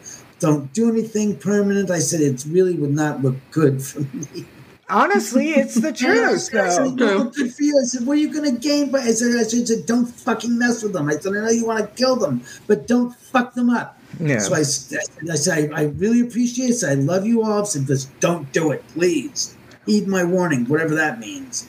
So as I walk out the front door, the executive producer runs up to me and goes, what the hell was that? I said, what was what?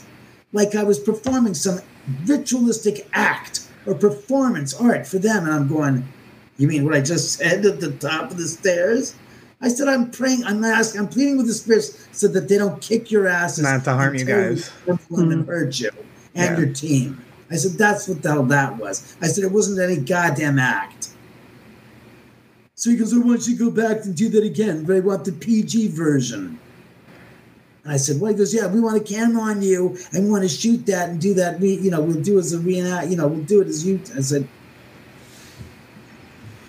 fine. I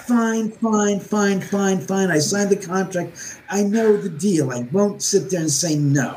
Whatever gets you out of my house faster. That I thought, something fine. I said it was done in honesty and with integrity and with sincerity. It wasn't done as some kind of like, oh, look at me. I need your attention. Sure. It was like, don't kill them. I know you want to beat the crap out of them and you want to tear them limb from limb, but don't. Yeah. So I did it. And that's what you see on the show in the episode. So how long had you been living there before Ghost Adventures filmed at your house? Let me see. 2013. I think it was 2013. 13. Sure, 14. I want to say 2012 or 2013. So I'd lived here for, and the thing is the first show I was on was My Ghost Show, which is in 2006. Then we did Ghost Hunters. Then I did Haunted History, Paranormal Witness. Loved Paranormal Witness. I love that show. The one with the gosh darn house where they cut to the house. David's house is on a flat paddleland and it's a 3-story up. Yeah, I remember that. And the guy, everybody looks like everybody else. God, everybody in the show. Alma looks like Alma. Jeff looks like Jeff. Cashmere looks like Cashmere. I don't look anything like that. I remember you telling me that. The guy that portrayed you were like, that's not me. I have a head of hair. I know this was Stephen balding hairline. I look like a George Costanza's brother. He didn't like that. No, I didn't. And I stayed under it for the show. It's like, and my house doesn't go 3 stories up. It goes 3 stories. And the worst part is I told the producers when they were here shooting, I said, look, why don't you use my house? I said, I'll be happy to let you use my house for next to nothing instead of we shoot in Canada. We do our locations. I said, where are you going to get a house that looks like this fucking house? Come on. In Canada, yeah. Right, yeah. Not even anywhere. Forget in Canada. There's not many houses that are on a hillside that are like this type of design that look like this house. Yeah. And that's what I said. Furthermore, I said, I'll play myself in the fucking thing if you like it. I said, you're not going to get something that looks like this. We'll get Tom Cruise. And I said, oh, joy. You guys have no sense of humor. I remember you telling me that he really just did not like the guy that portrayed him in Paranormal Witness. He didn't look anything like me. He didn't. I'm going to have to find... The guy that plays the lead, there's where you went off the fucking rails and said, let's get somebody who looks nothing like him. Nothing like him. Yeah. That's super fun. So then, okay, you had asked the spirits not to harm Zach Bagans and his crew. What did they end up doing? Yeah. So, let's see, halfway through the thing, like an hour and a half into it, Jay says to me, he goes, David, listen to this. So he gives me the headphones and I'm like listening. And I hear this sound of footsteps. And I hear crunch, crunch, crunch, crunch. I said, where's this microphone? He goes, that's the boom mic that's at the bottom of the staircase. And I started laughing. I said, I guess I inadvertently made a ghost trap. And Jay goes, what do you mean? He said, well, the landing at the bottom of the third floor at the landing is carpet. I said, when we tore out the original carpet, my cats had basically gone to town on the carpeting and made it a pee spot. And unfortunately, I found out when we tore up the carpet that it was there. And the carpet guy said, look, the only thing you can do to stop this is to put a vapor barrier between the foam padding and the backing of the carpet. Okay. And I said, what do you mean? He goes, well, the foam padding acts like a sponge, and it is sponge. So when the cats pee on it, the carpet, it goes through the backing, goes into the sponge. So even if you use a rug doctor, all you're going to extrapolate is the carpet, is the pee in the backing of the carpet. Right. That is fitted into the foam padding is stuck. Done. It's trapped. It'll never come out. And it keeps on having the cats come and be peeing over that same spot. Okay. So I said, what do? He goes, you got to get some like 3 millimeter thick plastic and put it down between the backing of the carpet and the padding. So there's the vapor barrier. So when you extract the back, when you use the rug doctor, all of the pee will be on the plastic and it'll come out. It won't get into the foam. I was like, okay. Wow. All right. When you put it down and you have the backing of the carpet on top of it, in between the foam, you walk on it, you hear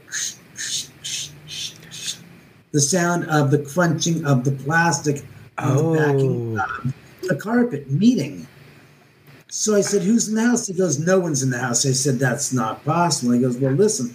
And you can hear the sounds of footsteps going from the landing into the theater room through the door. Wow. And it's and that the door, sound. you can hear the door close and stuff too? I said, that's what we got, Jay. If no one's in the house and you're hearing that sound, that's what that is. And he was like, strange but true. And then Zach was, like I said, going through the house, and I think in the order of things that are taking place, Nick, Zach goes down and they hear the voices. So then they all come back up and they send Nick down. Okay. And Nick goes down and he's having his meltdown. And I'm watching Zach, Aaron, and Jay sitting in the back of the van watching the monitor, cracking up. And I said, what are you guys doing? I said, he's having a problem down there. Whether or not it's practical and actually happening and it can't be seen on camera, or it's occurring in his mind only, makes no difference. Right. Because for all intents and purposes, in his mind, it's practical and it's happening. Right. And whatever the influence and the source is secondary to the fact that he's having an issue and you guys need to go down there and bail his ass out. And they kept laughing, and I just kept watching this. And this is what you don't see is it's edited on television. Sure, yeah. This is going to be 2 minutes, and I'm going. And I finally got to the point where I'm hearing Nick go screaming, carrying on.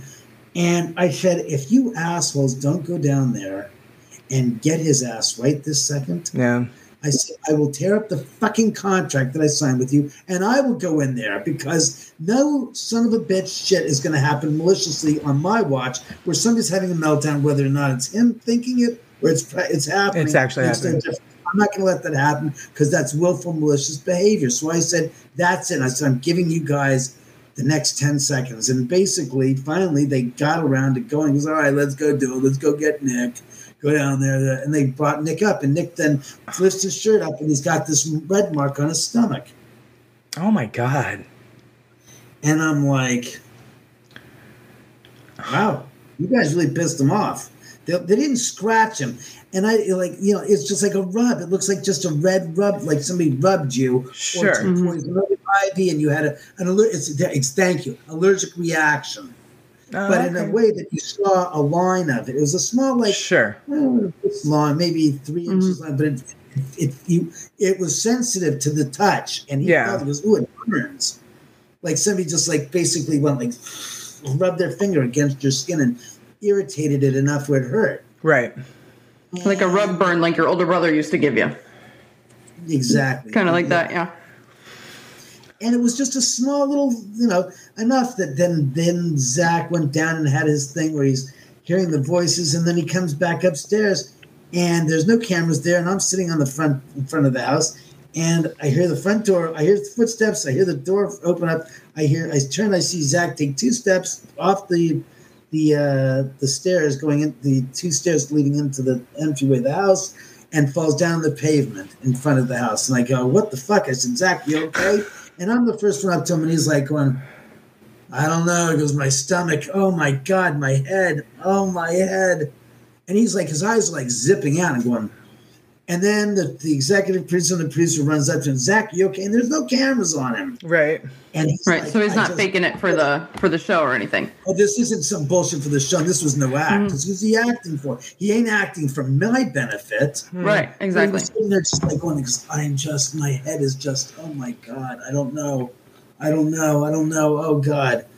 And then they went back in the house, and like a half an hour later, at 1:00, they come marching up and marching out the front door, and that was it.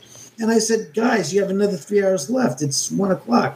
We got to 4 in the morning. And I'll never forget him saying, we got enough evidence. Yeah, we got plenty of evidence. We got more than enough evidence. We're done. We're leaving. Goodbye. Wow. It was the last I saw them. And then the following day on Saturday, because I left Friday morning at like 5 in the morning, I called up Jeff Belanger, the executive producer, and I said, so how are the boys doing? And he goes, they're sick in bed at the hotel. I said, who? He goes, Aaron, Jay, I think it was Aaron, Nick, and Jay, and Zach were all bedridden. Wow. And I don't even know if Jay was so much so, but this went on for like 3 days. So they were stuck in their hotel room, bedridden. And I said to him, I said, I told you, I warned you about doing that reenactment. I said, it was the worst thing you could have done. You totally disparaged the spirits. I said, you did a terrible thing in that. And I think that, that kind of stuff shouldn't be looked upon lightly and taken lightly. I said, you didn't listen. I said, you really, and there was no kind of response to it. What is he going to say? Right. And that was it. That is crazy. Is there something moving in front of you? So, off to, let's see, I guess your left. Right. Yeah, so over your left in the window, what is that? What is behind you in the window? Like, what does that window overlook? You can see his reflection a little bit in there. You can see, I can see his reflection. All right.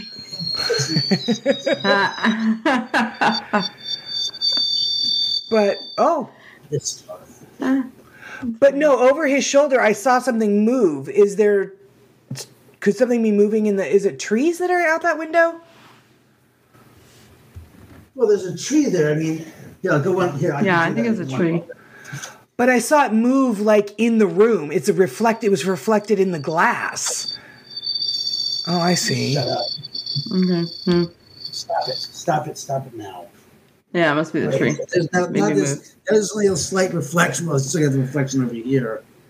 Yeah, it was over your left shoulder, but it was a reflection in the window, so it would have occurred in front of your desk in the room with you. It was reflected in the window.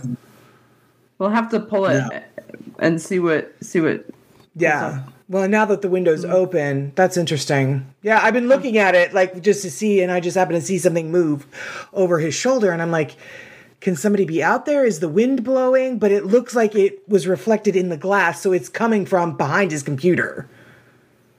Right. Like in front of it. I know what you're saying. Yeah, which would be like in front of you. Which would be like in front of him. Crazy. Yeah. Monitor's right in front of the camera. The camera's literally 3 inches in front of the monitor. Yeah, so it was something that's like over high up, reflected in the glass of the window. We'll have to take another look at it. Interesting. And have him send it to him. What kind of stuff happens there, most often, would you say? Is it stuff like this that they're kind of playing with you, kind of messing around, or well, again, you guys are seeing it. I'm not privy to anything that you're expressing to me. It's not like I'm saying stuff like one. No. It's no. I mean, But just on a day-to-day basis, what is some like? It's like, what do you or the people that come there experience the most? Do you think, like, is it like kind of weird stuff with lights? Are they touching people, or just kind of voices? Yeah, that happens. The third level. Last night we were down there and we were talking, and all of a sudden the lights started acting up. And I'm going, and I said, "That's enough. Could you guys stop it?" So it stops like 2 seconds, and then it starts going up. I said, for more than 2 seconds. I said, I got the bit. I said, you're taking me literally, aren't you? But here's the thing: is for the most part. Time out, Reggie. Is that you, Reggie? Come here. Don't go going upstairs and taking a leak on the floor. Get over here. Come here. I know it's you because your sister's sound of goddamn sleep because she sleeps during the day. Come here, Reggie. This is my dog, Reggie. Come over here. Okay. Come here. Come here. Come over here. Come on. Good boy.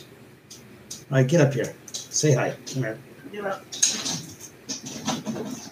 That's a boy. Say hi. Oh, hi, Reggie. I can see you. Hi. Oh, hi, baby. Reggie. Hi. Don't look at me. Look at the camera. There's Reggie. Aw, cutie patootie. Mm-hmm. David is on Instagram, and he does a lot of videos taking Reggie and his dogs out for a walk. So I've seen Reggie before. Oh, cute. Yeah. Right, you're staying here, Reggie. We're animal lovers here, so we are. Yes, we're suckers. Lie down. Just right here. We are suckers. Good boy. That's my boy. So, we're gonna be like, those. Oh, you have pets? Put them on camera too, right? What did I miss? Shit, I heard voices. I didn't know what those. I heard birds now. Okay, good. I was like, what is that sound? Oh, birds. All right. We're good. Not humans. Definitely birds chattering. What it is most of the people have their experiences, and I don't have those experiences. If that makes any sense. Meaning that, the spirits do their thing, and it's like, well, David doesn't need to know about this. This isn't going to help him feel better about things. So I don't see as much as you guys do, if that makes sense. That does make sense. But by now... They like you. They kind of leave you be, and then they fuck with everybody else that comes in. Well, I mean, they fuck with me too. I mean, let's be honest. It's not like I'm not that I'm off limits, but they do it in a way where it's like, when they do it with me, it makes YouTube, or it makes we save the video. The example of that would be in November when I was walking down the hallway at 1:45 and doing laundry, and I threw my hands up and thought to myself, spirits, I got you covered. And then we hear this. And I'm like, what the f- is that? And then I review the footage, and it's like, oh, it's not just that. They were talking. There was a spirit in the guest bedroom that made a sound that goes, and I'm going, the hell was that? That happened 3 seconds before the sound of the knock knock. And it's just strange stuff like that. So when they want to get my attention, they get my attention. But for the most part, for instance, last night, there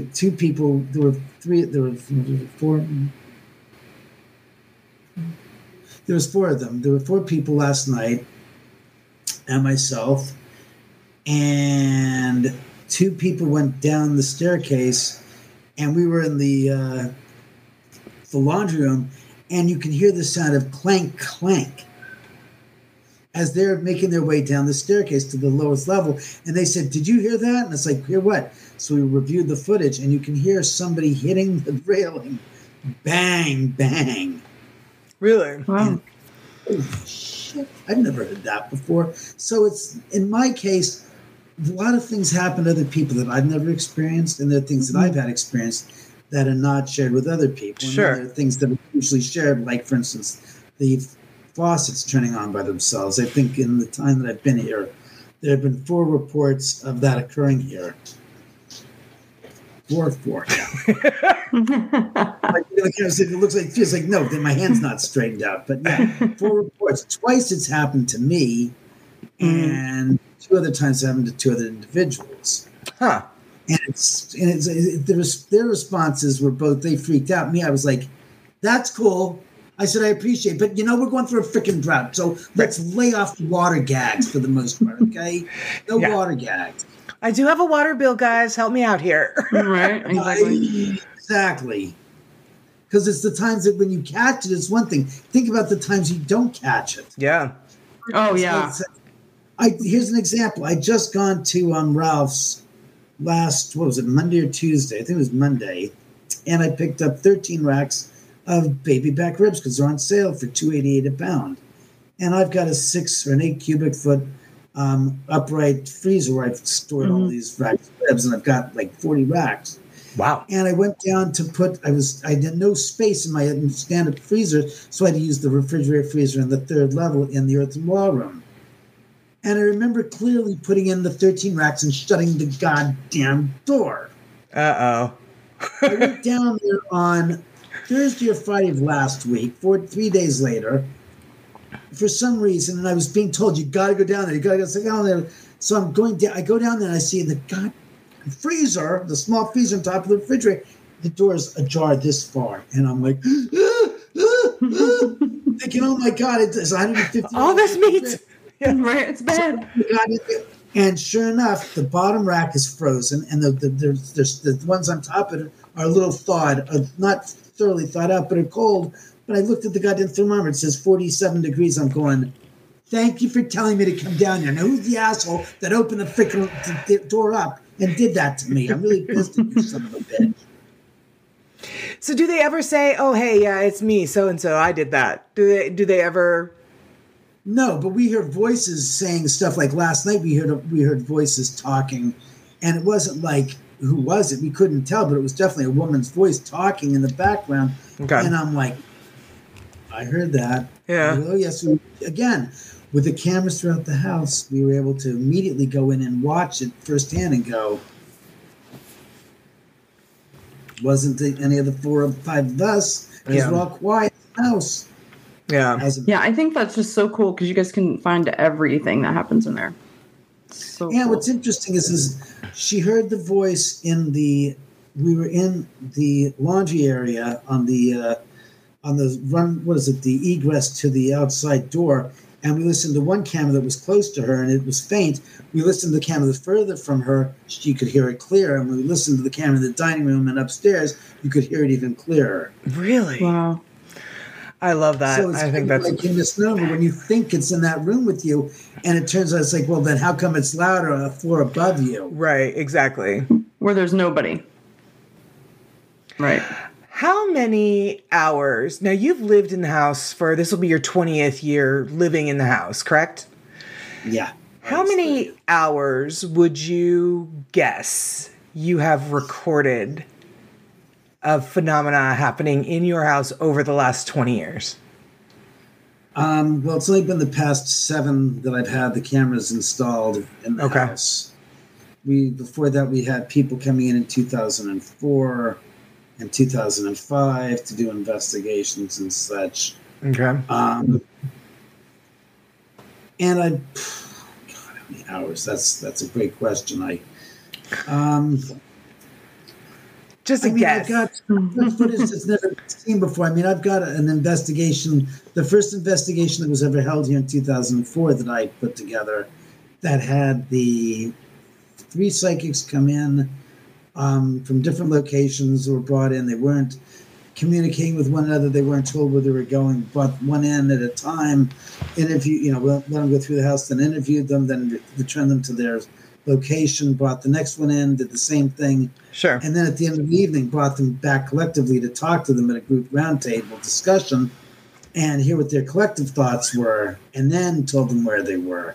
That was about, it's like 3 cameras. It's probably maybe 12 hours, maybe 10 hours of footage from that. And that's just one example of one of the things that we've got that's never been seen by the public. So I'd say guesstimating probably about 30, 40 hours of footage total. And again, footage isn't long. That's a lot. Yeah. Yeah, that's a lot of stuff, though. Yeah. Yeah. To document. It is. It really is. Yeah. like I said, the footage we shot in 2004 was shot 3 months before Ghost Hunters ever aired, which was the first paranormal reality TV show ever. Yeah. And that's what's funny is that I was doing this stuff before these shows came out because I wanted to have, document it for my own edification, for my own purposes, to know what was going on. The idea was that footage, I'd like to use it and show it to people and say, this is old, but you've never seen it before, and no one's ever seen it before. And what's interesting is it's still valid. Yeah. It was like I'm getting a sharp stab in the back of my head. I remember one of them things. Like, feels like it's being crushed in the back. I'm going, ooh, amazing. Yeah. And again, we keep them in the dark because I don't want them to know I don't want them to paint a picture from like, oh, there's the picture. Let me paint this. I want them to use their inner eye to pick up what they're picking up on, relate that to us, right, and then be able to say, all right, here's where you were. Here's what the story was. How does that plug into? And they go, oh my God, now it all makes sense. It all makes perfect sense. Yeah, and Laura and I talk a lot on the show about the power of suggestion. And completely. Yeah, so we completely understand the importance of you doing that with people that maybe aren't aware of your house or the location that they're in, or so. Yeah, it's certainly something that is. God, we mention it a bunch on almost every show. I think almost when we start discussing evidence, and especially the ones when we do our own investigations of places. When you're going into some place and the history and everything, it's very easy, I think, sometimes to read into things that may, that can play. Your mind is such a strong thing. It can really allow you to pick up on things that may or may not be there. And I think that you doing that, making things go, making it blind, just like you would a real scientific experiment, right? Exactly. It's so important. That was exactly it. I want to keep it very scientific. I figured, as a skeptic, what's going to make me listen more than showing people the truth by showing it to them in a way that would convince a lot of people of the credibility factor, that I wasn't trying to give it all away up front. I wanted the audience to know that I figured, let's keep these people in the dark. Let's see what they come up with. Let's not tell them anything. Let's just see if this is real. Because what's to be gained by knowing in advance what you're going to be tested on? Right. Exactly. You have nothing to prove, but if you keep them in the dark and they don't know, as I like to say it when it was occurring and what I've seen in the footage, it's riveting because these people, if what I'm saying is true and they're picking up this information, it's wild. Yeah. Because one woman said, because I had this woman pleading with her baby, she says, help my baby, but I can't help her baby. The baby's dead. And I'm like, oh my God. This is nuts. And I can't say a thing because it's not for me to tell them anything. It's for me to be the objective observer and just to film what I've got going on. And that's what the beauty of it was. It wasn't like I'm telling them what room to go in. I didn't even tell them what happened in any of the rooms before they got there. So it's not like, well, in this room it's hot. I'm like, when you have the run of the house, we're just going to follow you. You go where you want to go, and we'll follow away. Yeah. I love that. I think that's wonderful. I think that's really cool. Because you're not going to get a placebo effect. You know what I mean? Kind of like where people think like, this is happening. Again, I think that is so important because we talk about it all the time. As a skeptic, I mean, I want to see stuff that's real. And if there's an explanation for it, I want to look for the alternative explanation. But if there isn't one, and I have been stymied in experiences that Carrie and I have done in our investigations, I'm like, well, I can't fucking explain that. Yeah. Exactly. And the stuff, like I said, the correlation is each one was independent of the other, and they're picking up the same things in the same spots, and you're going, that's 100%. Interesting. That is, they're not like, well, I went through the house, and by the way, when you go into the bathroom, no, I didn't want that. None of that happened. I remember seeing a show called Dead Famous Live, or Dead Famous, and they had the psychics going through doing the search for Jack the Ripper. And one psychic says, because I see a man with a pocket watch, and the other one follows him and goes, yes, I do too. Yes, he's very concerned with time. What? Oh, really? Wow. That's interesting. And I said, there's no gaining that storyline from people just being stupid about things. Right. It's like, well, I can't buy that. So I wanted to up the ante and make it seem more interesting and more credible to an audience than just. So you haven't released what you're talking about. Are you planning to anytime or just? Well, if I could find somebody that'd be interested in developing a 3-part or 4-part docuseries about the house for TV, kind of like what they did with the Cecil Hotel, except I've got footage that's never been seen before. I've got stories that, could be told by the people that actually experienced them. I think that the idea for my docuseries, which I've tried to pitch to people, is like, oh, they're not going to want to hear that. It's like, yeah, I think they would. I think they'd appreciate it because the credibility factor and the fact that it's not presented like the same old song and dance that you've seen. Yeah. Right. Because, like I said, it's interesting because it's not. I'm tired of seeing what every people have done. I'm tired of watching the Cecil Hotel. Now, since we're talking about it, David, people have actually suggested that you might be exploiting the Tate murders by going on to these various paranormal shows and things like that. What do you have to say to folks that suggest that about you? Yeah, right. Then they might as well take the people at Lizzie Borden's house. Exactly. The people at the Conjuring house. The people at the Queen Mary. I mean, let's be serious here. I don't have a business operation. I don't run a commercial operation here. I've rented the house out on occasion. I've done a few shows, but let's be honest here. I'm not writing books making hypothesis of QAnon status about the Sharon Tate murders and about the involvement of her father in Army Special Ops or Psych Ops or something and being involved in any of that. I don't have any connections to that. I don't have any books and lectures that I'm promoting or anything like that. So it's kind of like, yeah, claim all you want, but you better have something to back up your statements to show that there's some connection where I'm actually making some kind of a living off of that. Right, and right. What said is that the stuff that they show on the house in these shows is their opinions. They show what they wish to show. They show their slice of the story. When I've said before, that is the tippy tip of the iceberg of what's going on here. Yeah. The fact that spirits visit here.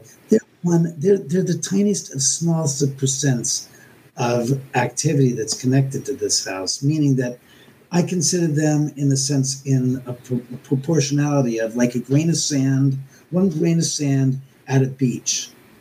One grain of sand is those collection of those 5 spirits, and there's millions of other spirits that have been through this house that people have told me about that have nothing to do with the murders. Yeah. So that's why Dr. Taft called a place the Mount Everest of haunted houses and the Disneyland for the Dead, was because when people come in the house, the spirits that are around them can manifest here much more easily. And we've seen this happen before. Which I think is I think that is fascinating phenomenon, because I think a lot of people don't realize that there might be spirits that are attached to them, be it just whatever, like wherever they happen to have been, or it's loved ones or whatever. So I think loved ones. I don't believe in the idea when you say that wherever they've been. You could be a million places. If in fact, let's take that statement. If in fact spirits are jumping onto people, what happened to the spirits that are at that location? Do they not? Does that location then evaporate of spirits? If every time somebody goes in there, there's a spirit. How many spirits? There's countless spirits in this location. Are we taking attendance of the spirits? Spirits here. I'm just grabbing one of them. It's like the old saying: if you go to Hawaii, they said, "Do not take a piece of lava home, because if you do, it's cursed." It's like, no, because if you do, and everybody takes a piece of fucking lava home, there won't be any fucking island of Hawaii. There went Hawaii. All the gosh darn lava. What do you think the gosh darn island's made of? It's made of lava. If everyone took a souvenir home from Calico Ghost Town, there'd be no Calico Ghost Town left. Yeah. That's what people don't realize. And the same thing for spirits. You can't say there's an infinite amount of spirits in this location, and therefore every time somebody goes home, one spirit jumps onto that person and goes home with them. Well, if you only got 100 spirits on location, how many people can have those spirits going on with them? Till there's 100 people have been in, 100 spirits have been in the house, and then there's none left. Well, so much fun. Right. Great. The hauntings are gone. No one takes a rational application to what they say. And I go, really? So what do? They have to hitchhike to go back home? How many days do they stay with you? Do they have to go, don't they have to go back home sometime? Aren't they homesick? Mm-hmm. It's like, yeah. Well, and then that's also like, that leads into the different types of phenomenon that there is. So the intelligent haunts, the residual haunts. What do you have? Is it a mixture of all of it? What you just said was a theory. Yes. Remember that. Right. Remember that residual haunts. What were the battle off the other? Intelligent haunts. Intelligent haunts. Then they're the spasmodic haunts, They can't get anything right. The ones that know that they're interacting with you, or what about the ones that are like on a loop, that maybe they're just sort of like on a tape recording and they're just kind of like walking through the same wall, or doing like replaying the same, replaying this loop or looped. On a loop. If they're on a loop, they're doing this. If they're looped, they're doing this. I'm looped. Maybe they're on a loop while they're looped. What do you have? Do you have spirits that don't interact with you at all, that are just there? Or do you have ones that are doing like what you've been doing all evening, which is talking to them? Crochet is what I just heard. They're doing crochet? I love it. So they're crafty. Okay. That seems like an intelligent. You might call them crafty. I think they're just like, we're getting shit done. Professionals. Right? No, again, I don't believe in, after living here for this many years, I've kind of decided that every theory that man has created about the paranormal field is pretty much a wash and bullshit. Okay. Because I think that we, as humans, we want to categorize every freaking thing to kind of try to understand it better. Tiny little box, and we put that on the shelf, and that's where it is. That's not the way it fucking works. I don't believe. My personal belief is that a lot of that stuff is just man's ego again, trying to deal and rationalize what's going on. Yeah. And because it has to fit into this, I'm going, really? Just like a lot of the stories from, I believe, Jolly Old England and the Tower of London, of seeing Anne Boleyn walking around the grounds, the courtyard, head under her arm. I think that's myth on top of projection, probably, of human beings' thoughts. But again, that's a residual haunting. Yeah. Mm-hmm.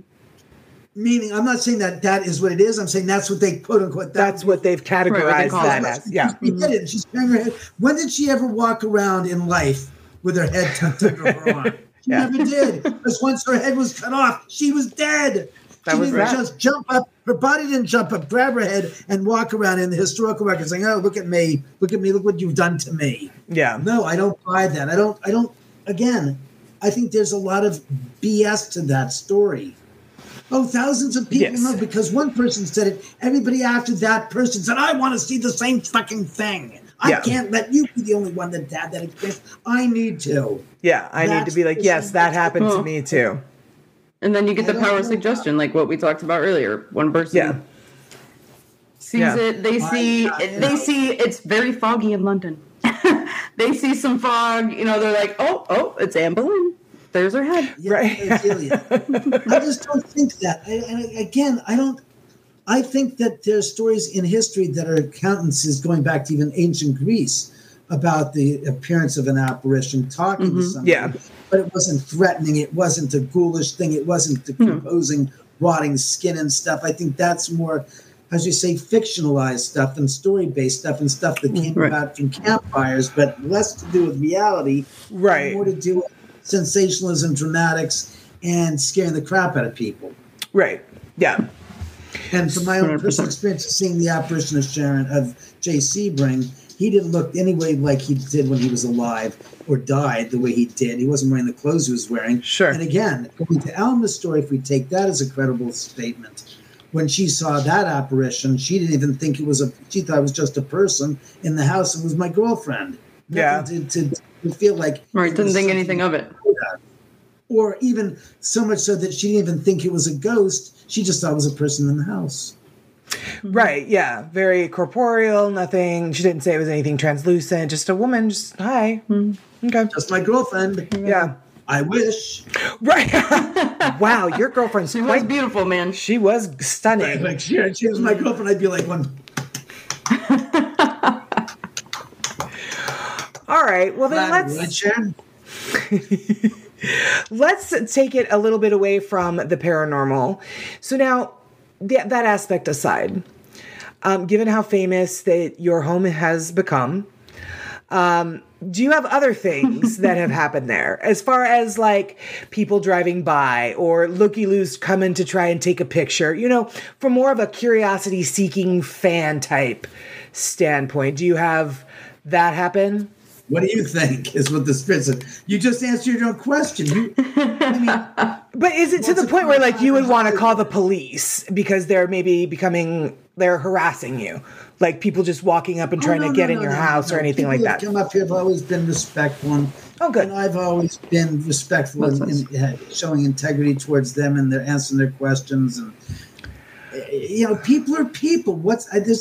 If you're afraid of something, you better have a good reason. It better be of some degree of threat. But no, I've never felt in any way, shape, or form in any jeopardy, or the people that I've met up here or crossed paths with that have come up here to go to the Tate Gate to look and take pictures. And yeah, it happens almost every single day and night. I bet it does. Yeah, I believe that 100%. I mean, obviously, the height of that would have been during the release of Once Upon a Time in Hollywood. Yeah. We had thousands of people coming up there Oh my God. week. I bet. I mean, hundreds of people coming up a day. It was ridiculous. We had cars coming up and then going to the end of the driveway and turning around and coming down and then seeing cars, jams going. Yeah. Cars are coming up and down the driveway at the same time. It was nuts. I don't doubt it. Okay. What is your feeling on that film? Do you like it? I haven't seen it. I haven't either. That's why I saw it. I have no interest. I didn't really either. I kept on hearing from the spirit saying, it's going to be exploitive, it's going to be exploitive. And I'm thinking, and I didn't understand. Then I remembered the movie, The Hauntings, Sharon Tate coming out, which was, everybody was decrying. And I said, so it's this filmmaker's take on the murders from different points of view. Yeah. I said, that's his storyline, whatever. You want to say it's despicable, be my guest. It was what it was. But what I didn't like about Once Upon a Time was the fact that the end of the movie went so sideways. And, it was a Hollywood and a fairy tale was Once Upon a Time because the giveaway was it was a fairy tale. Yeah. And I don't like when somebody takes historical figures such as Inglourious Bastards. I found distasteful to a degree. Yes, I'm rooting for the Nazis to be killed. But when you're taking fictional characters and you're placing them with factual real life historical figures. You're trying to do this and your excuses, you're trying to make good on what you would have wished. It's like, that's great and dandy, but let's be honest here, it's a slap in the face to those that really existed in that time period in the history. I think it was just distasteful. I didn't think that it was. I thought it was just I found it really just disingenuous. I didn't like it. Yeah, it's entertainment, but there is a certain line when you cross that line and you go that route and you go, this is, could have happened. It's like, but it didn't. And it's bad to make statements as it did, as you might want it to have happened, but that doesn't give you the right to go out there and make a movie about it. And the same with Sharon. And they lived happily ever after. And Susan Atkins got destroyed by a flamethrower in a swimming pool. I mean, I saw the clips of the last 15 minutes of the movie and I was like, not horrified. I was just like appalled going, really? Yeah. Really? This is your idea of trying to venerate them? Sorry, I don't find veneration. I find it despicable. It is. It really is. What was interesting tonight, my son just turned 21 on Wednesday, and when we were getting ready we were waiting for you to call in, and he's playing video games with his friend. His room's right next door to my office. And I said, now just keep it down. We were getting ready to record. We've got a guest. And he's like, oh, who's your guest? And I was like, oh, David Oman. And he was like, I don't know who that is. And I was like, okay, well, he built his home about 150 feet away from the Sharon Tate murders. And he goes, I don't know what that is. And I said, what the Sharon Tate murders are, right? Yeah. And I said, Charles Manson. And he was like, I don't know what you're talking about, Mom. And I'm like, right. Okay. All right. And I think it got my mom and I to talking about, is that how it's becoming? Because of course, she lived through that. She remembers when it happened. She remembers it being on the news and all of that. And obviously because, I was born in, 77, and I remember, every single time one of them came up for parole. I've read Helter Skelter. So is that, my mom and I got to talking about, is that the way that this story is going to play out generation after generation? Is it going to be, which it should be, I think, where the murderers and the ones who orchestrate it, like Charles Manson, Susan Atkins, all of them, fade from consciousness, essentially. But then that also just sort of then means that maybe then their victims fade away as well. And those are the ones that should be remembered and their stories told, I think. I don't know. What are your takes, guys? I think it's difficult to say. That's the process of growing older, I guess you could say. And the generations, who knows? You never know that the younger generation might, as you say, might have somebody that's a standard bearer that says, saying we're going to make something, some news. Oh, right, come back here. Reggie. Might end up taking it as their decision to say, saying we're going to reinvigorate the story and ignite public interest in it, and that's what it takes. Yeah, you got to remember that. That's true. Time foreshadows everything, covers everything that's gone before it, and people's interest level dissipates. And until somebody makes a television show or a movie or something else about it and redirect some sunlight or some light onto that. Yeah. And it could happen. I mean, it did with Once Upon a Time in Hollywood. Let's not say that it didn't bring attention back and public attention to it, but I just think that in what it did, it was a little disingenuous because I had people that drove up here, talking about the age situation. Yeah, that were younger, saying, "Where's Cliff's house?" As if it was real. I had to explain that Cliff's house is over in Studio City. That this is the real location, house adjacent on a private drive next to Sharon's down which Cliff lived, because Cliff was a fictional character. Yeah, and the fact that you live in a day and age where these fictional characters have become, in some people's minds, real personalities that existed back then. Yeah, and fabricated TV shows that they were on, that these fictional characters who never existed could never have been on because they never existed. But people believe these people to be real. It's like Leo DiCaprio is present day alive now.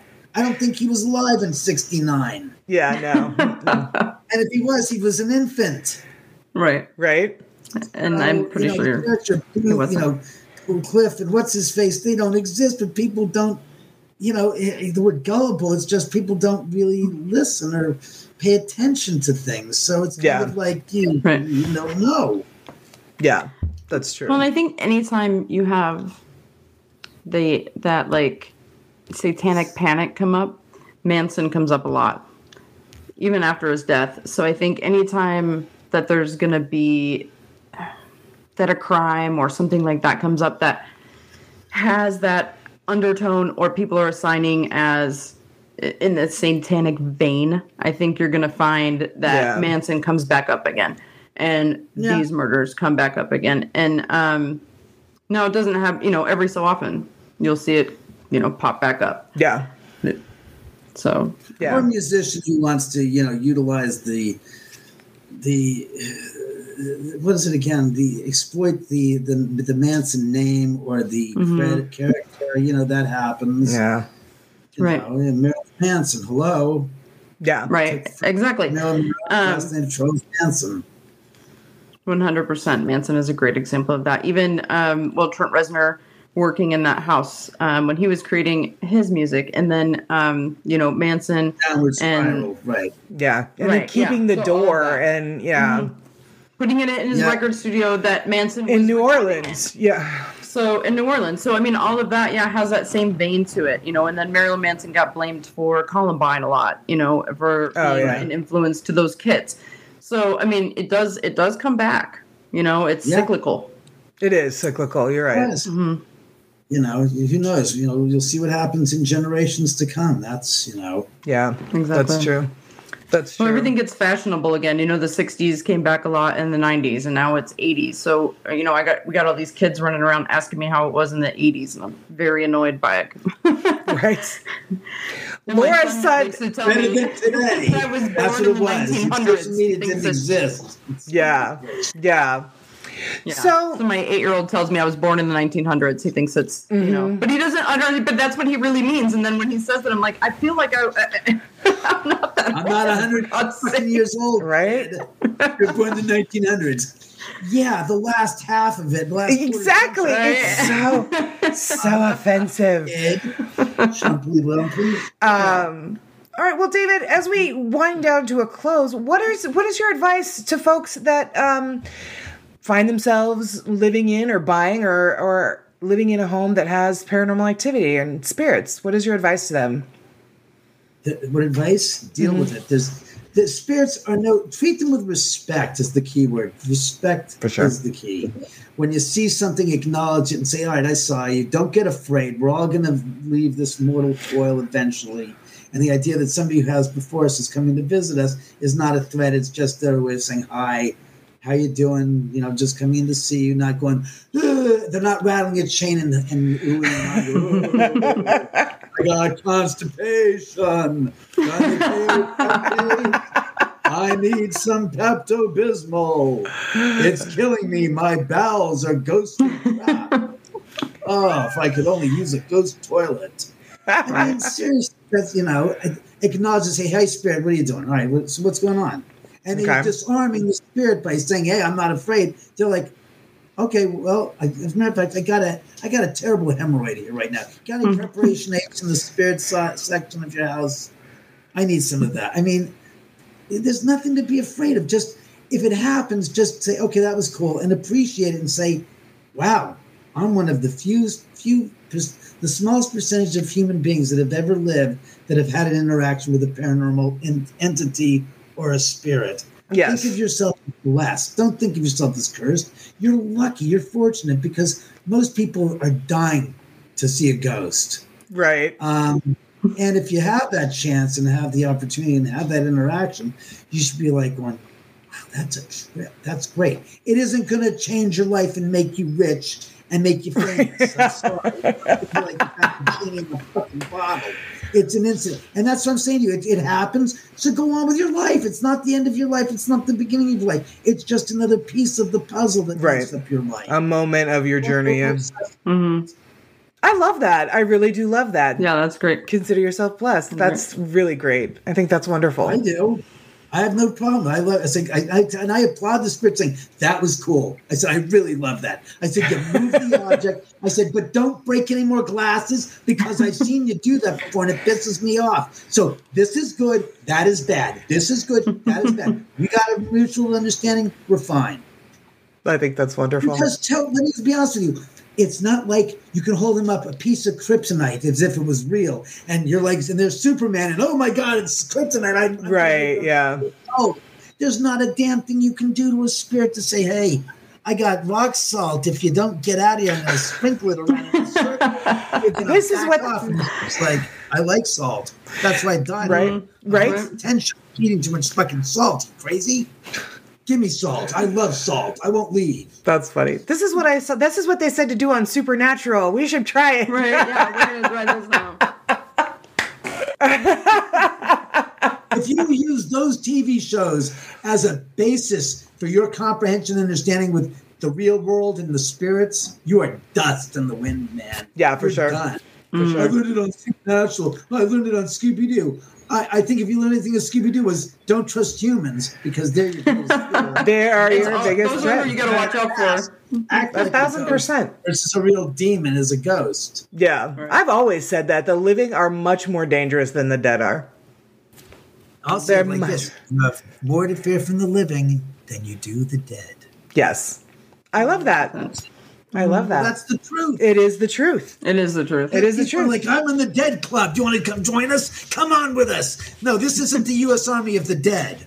Yeah. We want you. Exactly. It works.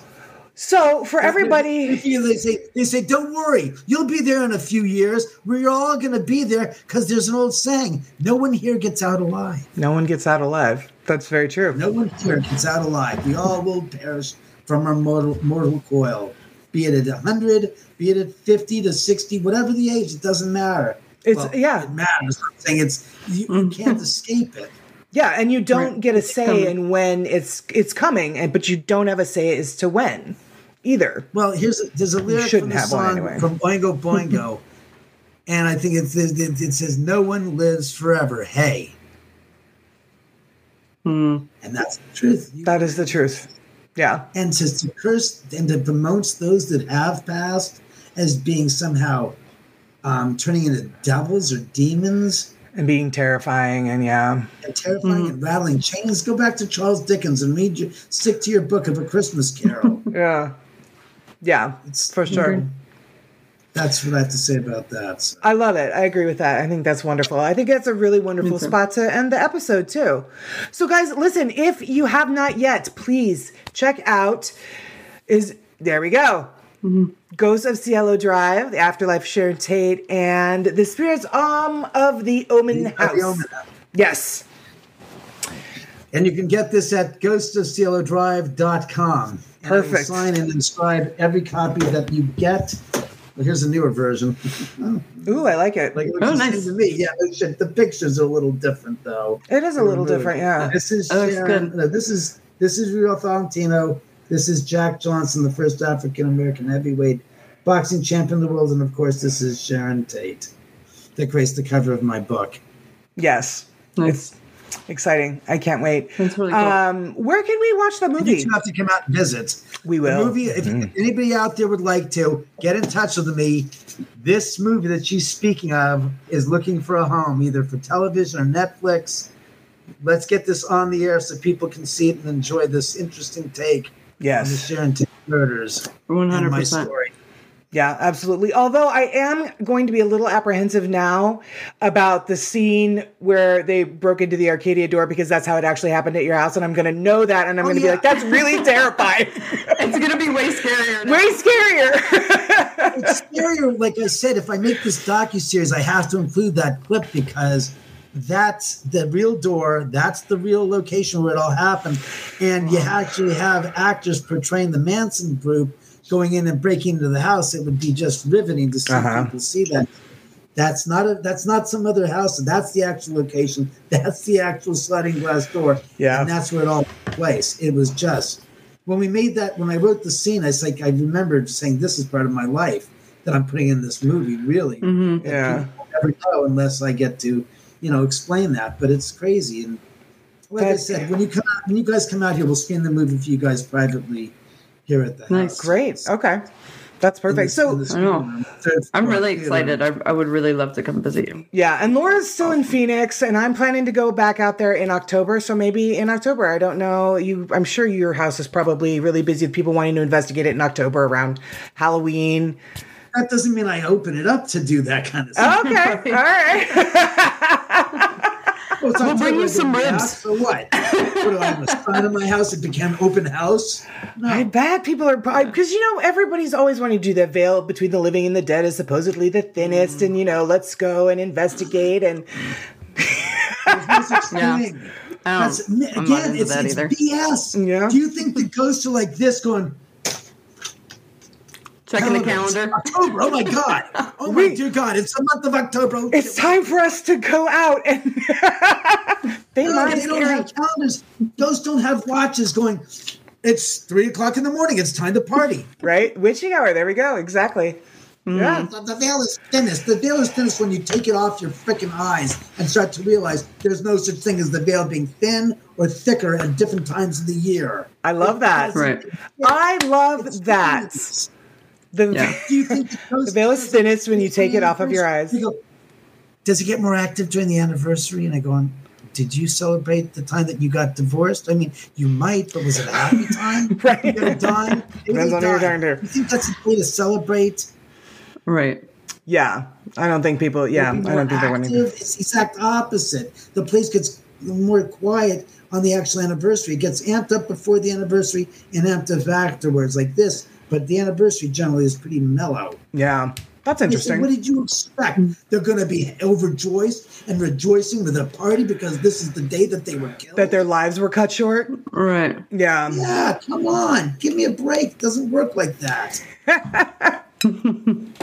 Again, rational applied thought to what you guys think before you ask the question makes more sense than saying, well, how would I feel if I was a ghost? And it's like, what do you mean? Well, I'm going to die some point. I'm going to be a ghost too. Why does it matter that I shouldn't apply some rational thought to what would happen if I was in their shoes? And then people go, I don't do that because nobody ever does. That's very true. And He's not wrong. No, he's not wrong at all. Then you go, Jesus Christ, you're right. It's like, yeah. Makes you feel a hell of a lot different about your position and your thoughts and your questions and what you believed in so long, and you apply it against what I did. It's like, no, I wouldn't. I mean, some people say, hell yeah, I would have done that because I'm an asshole, and I think I'd be an asshole as a ghost. And I go, well, then that's probably the type of a ghost you'll be. And there are people, again, I say, a ghost is just the remnant of the personality that was once alive. So if you're an asshole when you're alive, you'll probably be a prick when you're dead. Probably. That's true. Doesn't mean that you're a demon, though. Just means you're an asshole. Just means you're an asshole. Exactly. You're an asshole that you're a ghost. I'm not surprised. Although, I don't know, some of my ex-boyfriends, I'm pretty convinced they were close to demons. Yeah. Yeah, I don't know what that makes you. The devil made him do it. Doesn't mean it was literal. All right, guys, that is it for this episode of History of a Haunting. David, thank you so much for joining us. Where can folks follow you on social media?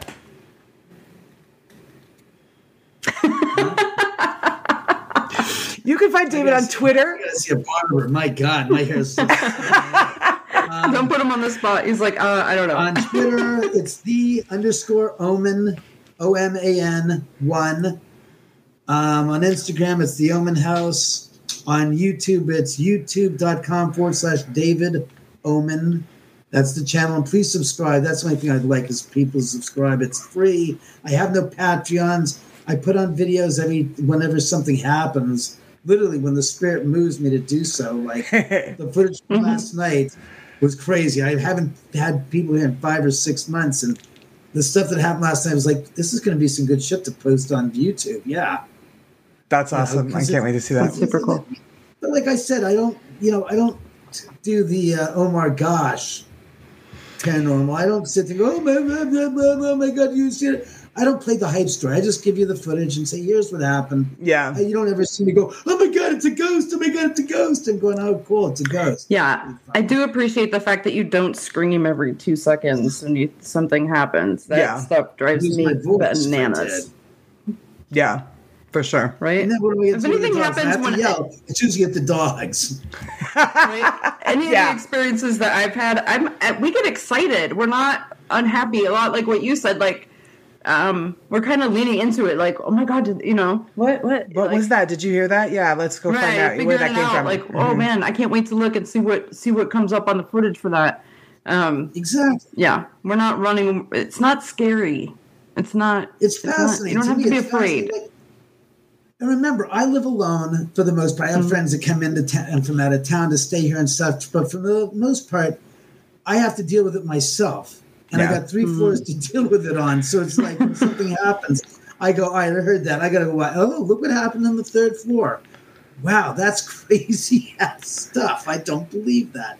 And that's the luxury of having the cameras is I can review stuff, watch and see. And cats go missing, I can track them down and find out where they hid and stuff. I kid you not. Handy. Or when I've lost a set of keys, it's like, all right, get the system. Let's find it. I was in this room. I was, there it is. I know it. And I click since like I remember where I left it. That actually sounds really handy. Actually, in more ways than people think. Right? Yeah. Just this stuff, I find it really quick. I love it. The footage. It's like, oh, there. Oh, that's right. I put it in that drawer. There it is. Perfect. So. Love it. Okay, so he's on Twitter. He's on Instagram. He is on YouTube. I'm not on TikTok. I'm on YouTube.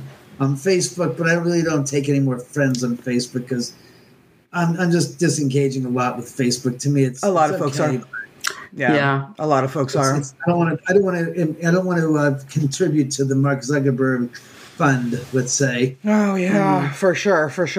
Laura, why don't you tell everybody where they can follow us? You can follow us on Instagram, Facebook, and Twitter, all as well at HOAH Podcast. And on the TikTok at HOAH Podcast, at HOH Carrie, and at HOAH co-host Laura. Yay! Woo! All right, guys, that's it. David, thank you so much. I really, really appreciate it. I know you and I have been trying to get you on the show and work it out for 2 years. And like I said, when we had talked, I didn't know what I was doing. I had never interviewed anybody, and I was like real green. No idea. But I'm so glad that you were able to be on the show this week. We will probably be dropping this Saturday, the 5th, March 5th already. Yeah. It's already March. Yeesh. Okay. So yes, in a week. Yeah. Right. So anyway, guys, thank you so much for tuning in. Again, David, you have been really wonderful. I'm anxious to rewatch the video to see the shadow anomalies that were happening. Yeah, they have ceased. Crazy. Yeah, they have stopped. Thank God. Well, yeah. I got tired and bored. Yeah. Right. Anyway, guys, as we always get out and they go, they're on to us. All right, we're done. Forget it. Right. And that's what it's ceased. It has totally ceased. Yeah. Since we called them out. Mm-hmm. Yeah, it has. 100%. Now it'll start happening. It'll go all black. Right. But now, as we say yeah, here, you, David, we know what you're up to. You think you're so smart. Well, we're smarter than you. It's like, yeah, you're dead. You obviously outlived me, so I guess you're right. You're smarter than I am. Right. Well, and this is actually perfect timing because, as we say here at the end of every episode of History of a Haunting, stay safe out there because you never know who or what is listening. And obviously, David's home and his friendly spirits are proof of that. Bye, guys. We will see you next week. Thank you so much. Thank you. Thanks again, girls. Pleasure. Thank you, David.